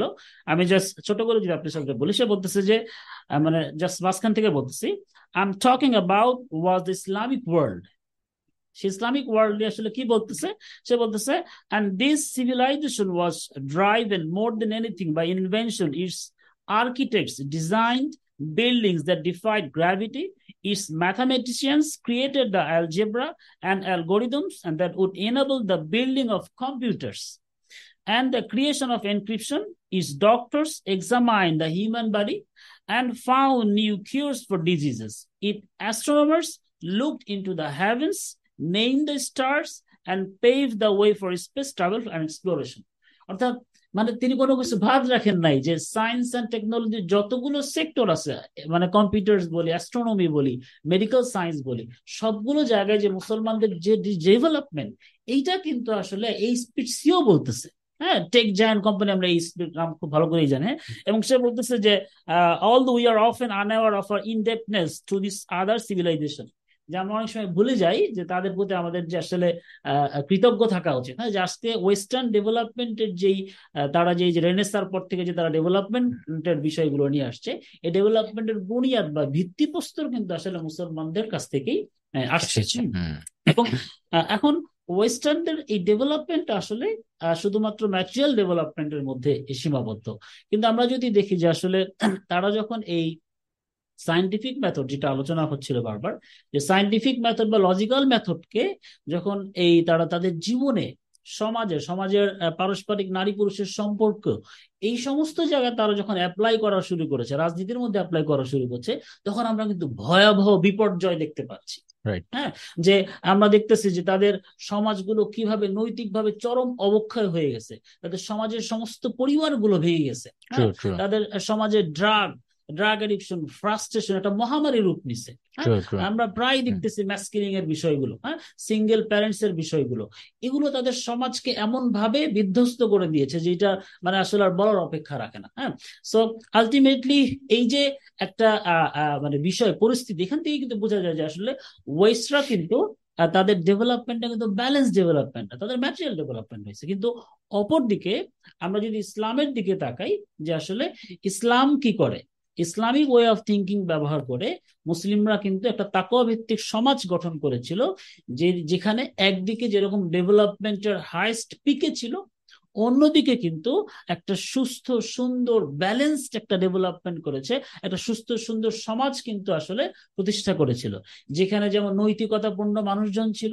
সেখানে যেরকম আমরা দেখি যে ড্রাগ, ফ্রাস্ট্রেশন বা অন্যান্য যে অপরাধ, ক্রাইম গুলো, এগুলো আসলে মুসলমানদের জন্য এলিয়েন ছিল। আমি আর একটা কমেন্ট আপনাদের সাথে শেয়ার না করে পারতেছি না, এটাও কালেকশন করে রাখছিলাম। আমি যে বলতেছে যে ফরাসি বিখ্যাত ট্রাভেলার অব্রি দেলা মিত্র, তার একটা বুকস এসিয়া এট আফ্রিকি, এটার মধ্যে সে বলতেছে যে ইস্তাম্বুলে কোনো চোর নেই। এই কথা সে কখন বলতেছে, তার আমি জীবনে দেখতেছিলাম 1600 সালের শেষের দিকে 1700 সালের শুরু পর্যন্ত, এই সময়টাতে সে বলতেছে যে ইস্তাম্বুলে কোনো চোর নেই এবং এখানে চুরি একটি বিরল ঘটনা। আমি 14 বছর ধরে ইস্তাম্বুলে বাস করেছি, চুরি বা তার জন্য কোনো শাস্তি হওয়ার কথা কখনো শুনিনি। এটা স্পষ্ট যে এখানকার লোকেরা চুরির সাথে পরিচিত নয়, এখানে এমনকি পকেট মারের সাথেও নয়। জাস্ট ইমাজিন সুবহানাল্লাহ। How was the society in their eye, তাদের চোখে আসলে ইসলামী সমাজটা কেমন ছিল। সুতরাং আমরা যদি আসলে এই রিয়েল ডেভেলপমেন্ট চাই, আমরা যে প্রশ্নের মধ্যে যে বিষয়টা আসছে, যে আসলে ইসলামী চিন্তা খুব পুরাতন, মানে পুরাতন চিন্তা এরকম না, 1400 বছর আগের মানে চিন্তা না, আগে চিন্তা ইনফ্যাক্ট। এরকম হ্যাঁ, না। এই চিন্তার মধ্যেই আসলে ডেভেলপমেন্ট পসিবল, এবং এই development real development, balance development, যেখানে আমরা খুব মানে টেকনোলজির দিক থেকেও যেমন হাইস্ট পিকে থাকতে পারবো, অন্যান্য যে ডেভেলপমেন্ট গুলো আছে, এবং পাশাপাশি একটা সুস্থ সুন্দর সমাজ কিন্তু আমরা আসলে পাবো। হ্যাঁ, সুতরাং এই ধরনের ডেভেলপমেন্টের বিষয়টা আমাদের চিন্তা রাখা উচিত। আমি আসলে বারাকাল্লাহ। হুম। আহ দ- ধারণা করে নিচ্ছি আপনি চমৎকার উত্তর দিয়েছেন, আমি শুনতেই পারি না, কারণ আমি আসলে প্রশ্নের ভিতরে এত বেশি ঢুকে গেছি, এত চমৎকার চমৎকার প্রশ্ন। আমরা আসলে একটা ছোট একটা কমেন্ট করি, যে যদি উত্তর দিয়ে ফেলেছি, কারণ জাস্ট একটা বিষয় মাথায় আসলো, যে আজকে দেখেন যে যেটা খুব রাইজিং ইস্যু, যে এই সায়েন্টিফিক এবং লজিক্যাল মেথড ইউজ করে আজকে তারা যখন নারী পুরুষকে সংজ্ঞায়িত করতে গিয়ে জেন্ডারের বিষয়টাকে কি অবস্থা করেছে, যে তারা LGBTQ+ বা অ্যালফাবেট গ্যাং এর মতো কনসেপ্ট গুলোকে সোসাইটির মধ্যে পুশ করতেছে, এটা ল মেক করে আসলে মানুষের জেন্ডার চেঞ্জ করার মতো অবস্থা তৈরি করে দিচ্ছে। সো এইটা হলো তাদের এই এই সায়েন্টিফিক মেথড বা লজিক্যাল মেথড ইউজ করার যে ব্যাপক ভয়ঙ্কর সিচুয়েশন। হুম। জি, ধন্যবাদ ধন্যবাদ। না, আপনি খুব সুন্দরভাবে বললেন। এখন তো সায়েন্স থিঙ্কিং দিয়ে মনে হয় more than 10 genders in western, তাই না? আরো অনেক আরো অনেক অনেক আরো অনেক হ্যাঁ। আরো অনেক, যাই হোক। সায়েন্টিফিক তো থিঙ্ক করার কারণে তারা তাদের জেন্ডার চিনতে পারতেছে না, ইনফ্যাক্ট। না, আচ্ছা, যাই হোক, আমরা আমরা সবাই দর্শক বিন্দু, আপনাদেরকে একটু জানাতে চাচ্ছি, আপনারা এখন প্রচুর কোশ্চেন করছেন। তো আমরা সব প্রশ্ন আসলে উত্তর দিতে পারছি না এখানে। আমরা শুধুমাত্র সেই প্রশ্নগুলোর উত্তর দিচ্ছি যেগুলো আসলে আজকের টপিকের সাথে খুবই রিলেভেন্ট। এছাড়া আর যেগুলো আছে সেগুলো আমি আপনাদেরকে আবারও রিকোয়েস্ট করছি, এগুলো চমৎকার প্রশ্ন এবং এগুলোর অনেক আলোচনা হওয়া দরকার। আপনারা কাইন্ডলি আপনাদের যে যেখান থেকে আপনি লিঙ্ক পেয়েছেন, যাদের সাথে আপনি কথা বলেছেন, তাদের সাথে আপনারা একটু কথা বলবেন, এবং আমরাও চেষ্টা করব আপনাদের এখান থেকে টপিকগুলোকে নিয়ে আমরা পরবর্তী সেশনগুলো করতে। ইনশাআল্লাহ। সেই সাথে আপনাদের কাছে একটা ছোট রিকোয়েস্ট, আসলে এই অনুষ্ঠানটার ব্যাপারে আপনাদের যদি কোনো অবজারভেশন থাকে, যদি কোনো সে থাকে, তাহলে আমরা একটা পোল চালু করেছি, আপনারা দেখতে পাচ্ছেন ওখানে। কিন্তু আপনারা আপনাদের কিছু কমেন্ট বা কিছু জিনিসকে আপনারা মানে কিছু সে যদি থাকে, আপনারা কিন্তু ওখানে দিতে পারবেন। একটু কষ্ট করে পোলটা, মানে এই ভোটিং পোলটাতে আপনারা একটু কানেক্টেড হবেন প্লিজ। জি, আমি আহ, জাফর ভাই হুম হুম ওই ভাইয়ের কোশ্চেনটাকে নিয়ে সম্পূর্ণ বিপরীতমুখী আরেকটা প্রশ্নতে চলে যাচ্ছি। এখানে প্রশ্নটা আহ, হ্যাঁ একটু দেখি। হ্যাঁ, উনি তো বললেন সাইন্টিফিক চিন্তা করলেই আমরা ভাঙালেন যে আমরা উন্নত হতে পারবো। আরেকটা কোশ্চেন আসছে স্পেসিফিক্যালি এখানে। এটা একটা কোশ্চেন আসছে, বাট আমার মনে হচ্ছে যে প্রশ্নটা করা দরকার এবং উত্তর প্রয়োজন। আমরা নিজেরা পরিপূর্ণ আহ, ইমানের অধিকারী হলে বিজয় অটোমেটিক্যালি আল্লাহর কাছ থেকে চলে আসবে, অটোমেটিক্যালি চলে আসবে। আচ্ছা ওকে, আচ্ছা গুড, না ভালো কোশ্চেন। অতএব আমাদের আগে নিজেদের ঠিক করা প্রয়োজন। আহ, তাহলে আমাদের ঠিক করা প্রয়োজন, রাইট? হুম হুম হুম ওকে, তাহলে এই এই ব্যাপারে জাফর ভাই আপনি যদি আমাকে বলেন। আচ্ছা, যেটা হচ্ছে যে আসলে ইমান আমল ঠিক করা বা সমাজে যেই রাইট, রাইট, ইমান কথাটা আমল ঠিক করলে। প্রচলিত আছে যে হ্যাঁ। হ্যাঁ, এটার মাধ্যমে কিন্তু আসলে ব্যক্তিগত পরিশুদ্ধি বোঝায়। হ্যাঁ হ্যাঁ, এটা ঠিক রাইট। আছে, আমাদের ব্যক্তিগত পরিশুদ্ধি তো অবশ্যই দরকার, হুম হুম যে হুম। মুসলিম হিসেবে এটা তো করতেই হবে। তবে আমি যেটা ব্যক্তিগত পরিশুদ্ধি মানে শুধুমাত্র কিন্তু ব্যক্তিগত কিছু ইবাদত না। হ্যাঁ, শুধুমাত্র নামাজ রোজা বা কিছু জিগির আজগার, বিষয়টা কিন্তু এরকম না। ব্যক্তিগত পরিশুদ্ধির মধ্যে কিন্তু সবকিছু আছে। ইনফ্যাক্ট হচ্ছে যে বা আমল বা যেটার কথা বললেন যে আমাদের রেশনাল থিঙ্কিং এর মাধ্যমে কিন্তু আমাদের ইমানটাকে শক্তিশালীও করতে হবে, যেটা ইমান ঠিক করার মধ্যে যেটা আসছে যে রাহুল সাল্লাহ সাল্লাম প্রমিস গুলোর উপর আস্থা রাখাও কিন্তু ইমানের পার্ট। হ্যাঁ, রাহুল সাল্লাহ সাল্লাম প্রমিস গুলোর উপর অবশ্যই আমাদের আস্থা রাখতে হবে। এটা ইনফ্যাক্ট ইমানের পার্ট। আচ্ছা, আবার আমলের ক্ষেত্রে যদি আসেন, যে আমার আমল কিন্তু রাষ্ট্র থেকে বিচ্ছিন্ন না, তাই না? কারণ একটা রাষ্ট্রের ইকোনমিক সিস্টেম বলেন বা রাজনৈতিক সিস্টেম বলেন বা এডুকেশনাল সিস্টেম, সামাজিক ব্যবস্থা, সবকিছুই কিন্তু আমার আমলের উপর ইম্প্যাক্ট পড়ে। হ্যাঁ, এখন দেখেন যে আপনার ইকোনমিক সিস্টেম যদি সুদ ভিত্তিক হয়, এটা কিন্তু আপনার ভিতরে ইম্প্যাক্ট পড়বে। হ্যাঁ, আপনি কিন্তু সুদ ব্যতীত থাকতে পারবেন না। আবার এট দ্য সেম টাইম রাজনৈতিক ক্ষেত্রে যদি আসেন, যে আপনি হচ্ছে যে কোনো যদি মতামত না দেন, তা আপনি যদি চুপও থাকেন, আলটিমেটলি কিন্তু এটার মাধ্যমে কোনো না কোনো একটা সরকার প্রতিষ্ঠিত হবে। হ্যাঁ, যেটা হচ্ছে ইসলাম দিয়ে আপনাকে শাসন করবে না, এবং যেটার মাধ্যমে কিন্তু আপনার আমল নষ্ট হবে, আপনি সঠিক আমলটা করতে পারবেন। বা আবার যদি দেখেন যে সামাজিক ব্যবস্থার ক্ষেত্রে যদি ফ্রি মিক্সিংটা আমাদের সমাজের ভিতরে থাকে, হ্যাঁ, তাহলে এই জিনিসটা কিন্তু আপনার আমলের উপর প্রভাব পড়বে। হ্যাঁ, আপনি কিন্তু ফ্রি থাকতে পারবেন না, আপনি কিন্তু এটা দ্বারা মানে এফেক্টেড হবেন। তাহলে আমল ঠিক করার জন্য, আপনার আমল যদি চান আপনি পিউরিফাইড হোক, ঠিক হোক, পরিশুদ্ধ হোক, হ্যাঁ, তাহলে কিন্তু অবশ্যই আপনাকে এমন একটা রাষ্ট্র ব্যবস্থার অধীনে থাকতে হবে, যে রাষ্ট্র ব্যবস্থাটা আসলে ইসলামকে বাস্তবায়ন করবে। পূর্ববর্তী যুগে যেটা ছিল, আপনি আহ, এর পূর্ব কোশ্চেনে আপনি অ্যান্সার দিচ্ছিলেন, তাই না, যে ওখানে কোনো পকেটমার ছিল না, হ্যাঁ, ওখানে কোনো চোর ছিল না, এরকম একটা ইসলামিক রাষ্ট্র ব্যবস্থা ইস্তাম্বুলে যেটা ছিল আর কি, সেই রাষ্ট্র ব্যবস্থার ভিতরে আসতে হবে। তো রাষ্ট্র ব্যবস্থা তো এমনিতেই আসবে না, আল্লাহ সুবহানাহু ওয়া তাআলা এটা তো মানে ফেরেশতাদেরকে দিয়ে এটা প্রতিষ্ঠা করবে না, তাই না? এটাকে আমাদেরকে অবশ্যই প্রতিষ্ঠা করতে হবে। অর্থাৎ আপনি যদি আপনার আমলকে পরিশুদ্ধ করতে চান, আপনাকে অবশ্যই খিলাফত প্রতিষ্ঠার জন্য কাজ করতে হবে, তাই না? এটাই কিন্তু রেশনাল থিঙ্কিং। হ্যাঁ, তাহলে অবশ্যই আমল পরিশুদ্ধ করার জন্য আমাদের রাষ্ট্র ব্যবস্থা লাগবে, এবং সেটার জন্য আমাদের ডেফিনেটলি কাজ করা উচিত। জি, জি, এটা ধন্যবাদ। বলার ছিল। আমরা আসলে আম, আম, আম, একটা প্রশ্ন নিতে যাচ্ছি, একটা মৌখিক প্রশ্ন নিতে যাচ্ছি। এখানে হাত তুলেছেন এক ভাই, অনেকক্ষণ আগে হাত তুলেছেন। আমরা লিখিত প্রশ্ন ছিলাম, এই জন্য একটু দেরি হয়ে গেল ভাই। আমরা দেখতে পাচ্ছি ফুয়াদ ভাই, আপনি অনেক আগে হাত তুলেছেন। ফুয়াদ ভাইকে কি একটু আনমিউট করে দেওয়া যায় কিনা? জি। আসসালামু আলাইকুম। ওয়ালাইকুম আসসালাম। আচ্ছা, ধন্যবাদ আপনাদের সবাইকে।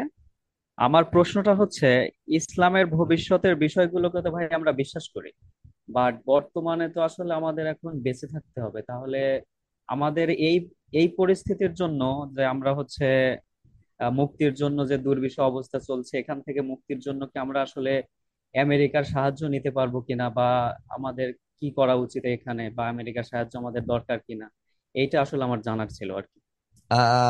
জি, ধন্যবাদ। ফুয়াদ ভাই আপনাকে ধন্যবাদ আপনি প্রশ্নটা করার জন্য। হ্যাঁ, খুবই সমসাময়িক প্রশ্ন, এবং আমাদের আলোচনার পরিপ্রেক্ষিতে প্রেক্ষাপটে এটা এসছে যে বর্তমান যে সম্মুখ যে একদম ইমিডিয়েট যে প্রবলেম, সেই প্রবলেম সলিউশনের জন্য আসলে আমরা আহ, পশ্চিমা বা এই ধরনের আমেরিকার আমরা কি আসলে সাহায্য নিতে পারি কিনা। কারণ আসলে আসলে ইজ রাইট। ওকে, উনি কি বলতেছেন আপনি দেখেন, উনি বলতেছেন যে নিলে তো আমার সমস্যা কোথায়। ওকে, যে আমরা এখান থেকে যদি মুক্তি না পাই, ইমিডিয়েট তাহলে মুক্তির কথা। ইমিডিয়েট মুক্তি না পাই, এটা কিন্তু ঠিক আছে। সাধারণ জনগণের চিন্তা ভাবনা। আপনি হ্যাঁ দেখেন হ্যাঁ তাহলে আমরা ভবিষ্যতে টিকে থাকবো কিভাবে? ওকে, মানে মানে ওনার কথাকে আমি যদি আমার ইয়েতে বলি, মানে আমেরিকাকে আমরা পছন্দ করি না।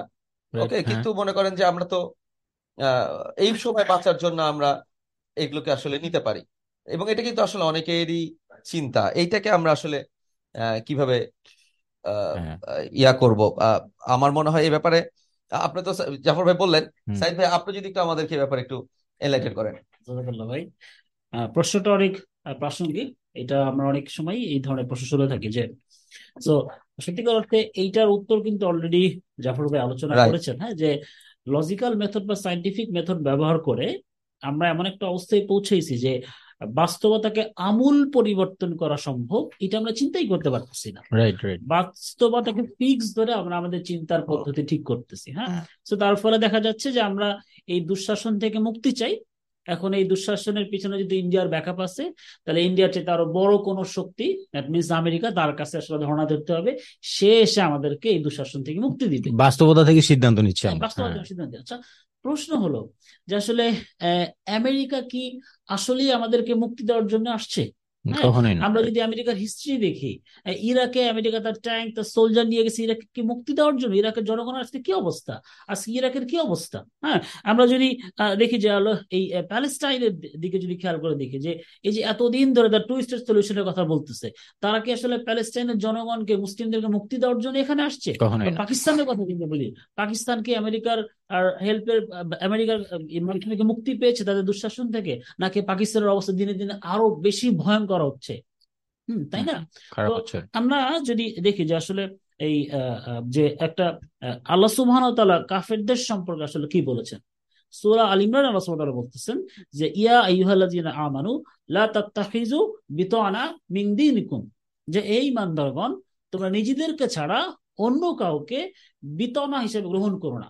সো বিতনা মানে কি, যে অন্তরঙ্গ বন্ধু, উপদেষ্টা, সাহায্যকারী, অর্থাৎ নিজেদেরকে ছাড়া কাফেরদেরকে সাহায্যকারী হিসেবে গ্রহণ করো না। হ্যাঁ, আল্লাহ সুবহানাহু ওয়া তাআলা সূরা আল ইমরান আরো বলতেছেন যে তারা তোমাদের অনিষ্ট করতে ত্রুটি করবে না। যা তোমাদেরকে বিপন্ন করে তাই তারা কামনা করে। আল্লাহ বলতেছেন যে তাদের মুখে বিদ্বেষ প্রকাশ পায় এবং তাদের অন্তরে যা লুকায়িত তা আরো ভয়ঙ্কর। এবার আল্লাহ বলতেছেন যে তোমাদের জন্য আয়াতসমূহ বিশদভাবে বর্ণনা করেছি, যদি তোমরা অনুধাবন করো। সুবহানাল্লাহ। সুতরাং এই আয়াত যে আল্লাহ সুবহানাহু ওয়া তাআলা বলতেছেন, এই আয়াত শোনার পরও কি আমাদের আসলে আমরা সেন্স করতে পারতেছি না যে আমেরিকা একটা বিতনা, যে আসলে বিতনা হিসেবে যে আমরা গ্রহণ করতেছি, আল্লাহ সুবহানাহু ওয়া তাআলা বলতেছেন, আল্লাহ নিষেধ করেছেন। হ্যাঁ, তাইলে আমরা এইটা আয়াত শোনার পরও যদি চিন্তা করি যে না, আমাদের সাহায্যের জন্য আমেরিকার মতো উপদেষ্টা লাগবে, সাহায্যকারী লাগবে, তাইলে প্রশ্ন হলো আল্লাহ কি আসলে কম বুঝতেছেন? নাউজুবিল্লাহ। আল্লাহ কি ভুল বলছেন? আস্তাগফিরুল্লাহ। আস্তাগফিরুল্লাহ। সো এইটা যারা আমরা চিন্তা করতেছি, আমাদের তো আসলে তওবা করা উচিত, তাই না? সো কখনোই আমেরিকা আসলে আমাদের সাহায্যকারী হতে পারে না, আমাদের উপদেষ্টা হতে পারে না। আমাদের এই দুঃশাসন থেকে মুক্তির জন্য কাফেররা কখনোই আসলে আমাদের উপদেষ্টা হতে পারে না। হ্যাঁ, সো সুতরাং আমরা যদি দেখি যে এবং আরেকটা যেই অনেকে চিন্তা করে এই বিষয়টা, যে নিকটবর্তী, হ্যাঁ, যে নিকট এখন যে সমস্যাটা আমরা ফেস করতেছি। হ্যাঁ, সো আসলে আমরা শুরুতে যে আলোচনা করেছি যে এই প্রমিস গুলো, এটা কিন্তু শুধু প্রমিস, এটা আল্লাহর ওয়াদা। তার মানে আল্লাহর ওয়াদা মানে এটা বাস্তবায়িত হবেই, এবং এইটা অচিরেই বাস্তবায়িত হবে, অর্থাৎ এইটাই বরঞ্চ নিকট ভবিষ্যৎ। অন্য কোনো ভবিষ্যৎ কিন্তু আমাদের জন্য নাই। ঠিক আছে, সুতরাং আমরা যদি বিশ্বাস করি, তাহলে আল্লাহ সুবহানাহু ওয়া তাআলার ওয়াদাই কিন্তু আসলে আমাদের জন্য ভবিষ্যৎ। হ্যাঁ, সুতরাং এই জুলুম থেকে যদি আমরা মুক্তি পেতে চাই, তাহলে আসলে খিলাফতে আমাদের জন্য ভবিষ্যৎ, যেটা স্বয়ং আল্লাহ রাসূল সাল্লাল্লাহু আলাইহি ওয়াসাল্লাম হাদিসের মধ্যে কিন্তু বলেছেন। রাসূলের যে হাদিসটা আমি এর আগে আলোচনা করেছি, যে রাসূল কি বলতেছেন, যে অতঃপর আসবে জুলুমের শাসন, আল্লাহ যতদিন চাইবে এটা থাকবে, তারপরে আসবে কি সুম্মা তাকুনু খিলাফা আলা মিনহাজুন নবুওয়াহ। আমরা এখন জুলুমের মধ্যে আছি, তাহলে কেন আমরা এই জুলুম থেকে পরিত্রাণের জন্য অন্য কোনো দিকে চিন্তা করতেছি? আমাদের ভবিষ্যৎটা খিলাফা। আমাদের বিশ্বাস কি বলে, এইটা আমাদের ফিউচার, এটা আমাদের ভবিষ্যৎ। সুতরাং আর কোনো ভবিষ্যৎ আমাদের চিন্তা করার কি দরকার আছে? তো আমরা যদি আল্লাহর এই ওয়াদার উপরে বিশ্বাস করি, তাহলে আমাদেরকে অবশ্যই বিশ্বাস করতে হবে খিলাফা অচিরেই বাস্তবায়িত হবে, এবং এইটা বাস্তবায়ন করাই আসলে আমাদের কাজ। এখানে অন্য কোনো মানে কাফেরদের উপদেষ্টা হিসেবে না, অন্য কোনো দিকে যাওয়ার আসলে সুযোগ নাই। হ্যাঁ, তো সুতরাং আমরা যদি এই বর্তমান প্রেজেন্ট ক্রাইসিস থেকে মুক্তি হতে চাই, মুক্তি পেতে চাই, এই দুঃশাসন থেকে মুক্তি পেতে চাই, তাহলে আসলে আমাদের মাথায় রাখা উচিত যে আমাদের জন্য আল্লাহ সুবহানাহু ওয়া তাআলা চমৎকার কিছু ভবিষ্যৎবাণী আছে, যে এই খিলাফত ব্যবস্থা বাস্তবায়িত হবে, পুরো বিশ্ব ইসলামের ওয়ার্ল্ড অর্ডারের আন্ডারে আসবে। এই প্যালেস্টাইন হ্যাঁ, রাসূল সাল্লাল্লাহু আলাইহি ওয়াসাল্লাম হাদিসে আসছে যে যে এই খিলাফার রাজধানী যখন ফিলিস্তিনে যাবে তখন এটা চূড়ান্ত পর্যায়ে যাবে। সো আমরা যদি ড্রিম দেখি যে এই প্যালেস্টাইন, এই ফিলিস্তিন মুসলমানদের সেকেন্ড খিলাফার রাজধানী হবে, তাহলে অবশ্যই আসলে আমাদের চিন্তা করা উচিত যে এই এই ব্যবস্থা ফিরে আনা ছাড়া, এই ব্যবস্থার জন্য কাজ করা ছাড়া আমাদের অন্য কোনো অপশন নেই। এটাই আমাদের একমাত্র ভবিষ্যৎ এবং এটা অচিরেই বাস্তবায়িত হবে ইনশাআল্লাহ। ইনশাআল্লাহ। আলহামদুলিল্লাহ, আলহামদুলিল্লাহ। আবু সাইদ ভাই, আপনি অনেক সুন্দর করে আমাদেরকে আসলে পুরো ব্যাপারটা বোঝালেন। তো আহ, আমি যদি ফুয়াদ ভাইয়ের আহ, আহ, বুঝে থাকি, ফুয়াদ ভাই আমি যদি বুঝে থাকি, তাহলে আজকে আলোচনা থেকে যেটা বুঝলাম, এই যে আমরা যে চিন্তাটা করছি যে সমসাময়িক একটা সলিউশন, তাৎক্ষণিক এখন একটা ঝামেলা সলিউশন, এটা আমার কাছে কি, এটা কি একটু লজিক্যাল থিঙ্কিং এর মতো বলে হয় না? তো এটা লজিক্যাল থিঙ্কিং করা যাবে না, হ্যাঁ, আমাদেরকে র্যাশনালি থিঙ্ক করতে হবে।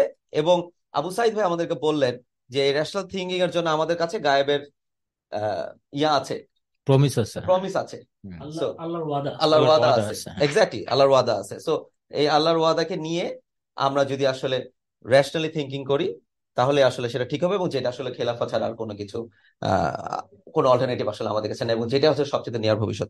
তো ফুয়াদ ভাই, আপনি আপনার প্রশ্ন তো পেয়ে গেছেন। আমরা অনুষ্ঠানের এই পর্যায়ে আসলে আমরা একদম শেষে চলে আসছি। আমরা আপনাদের সাথে যে আলোচনা করলাম, সেই আলোচনার সাপেক্ষে আমরা আশা করছি যে আপনারা আমাদের যে টপিক, যে প্রমিসের যে ইস্যু, যেটা আল্লাহ রাসূল সাল্লাল্লাহু আলাইহি সাল্লাম আল্লাহর ওয়াহি মারফত আসলে আমাদের কাছে পাঠিয়েছেন, আমাদেরকে জানিয়েছেন, এবং সেগুলো আসলে বাস্তবায়নের জন্য আমরা কিভাবে কাজ করতে পারি সেই বিষয়ে আমরা জানলাম। এবং সেই সাথে আমরা কিন্তু আসলে এখন যে বাস্তবায়ন করতে পারছি না, এবং এটার অন্তরায়ে যে আমাদের যে থিঙ্কিং প্রসেসটা আছে, যেটা ওয়েস্টার্ন থিঙ্কিং প্রসেস, সেটা সম্বন্ধে আমরা জানতে পারলাম।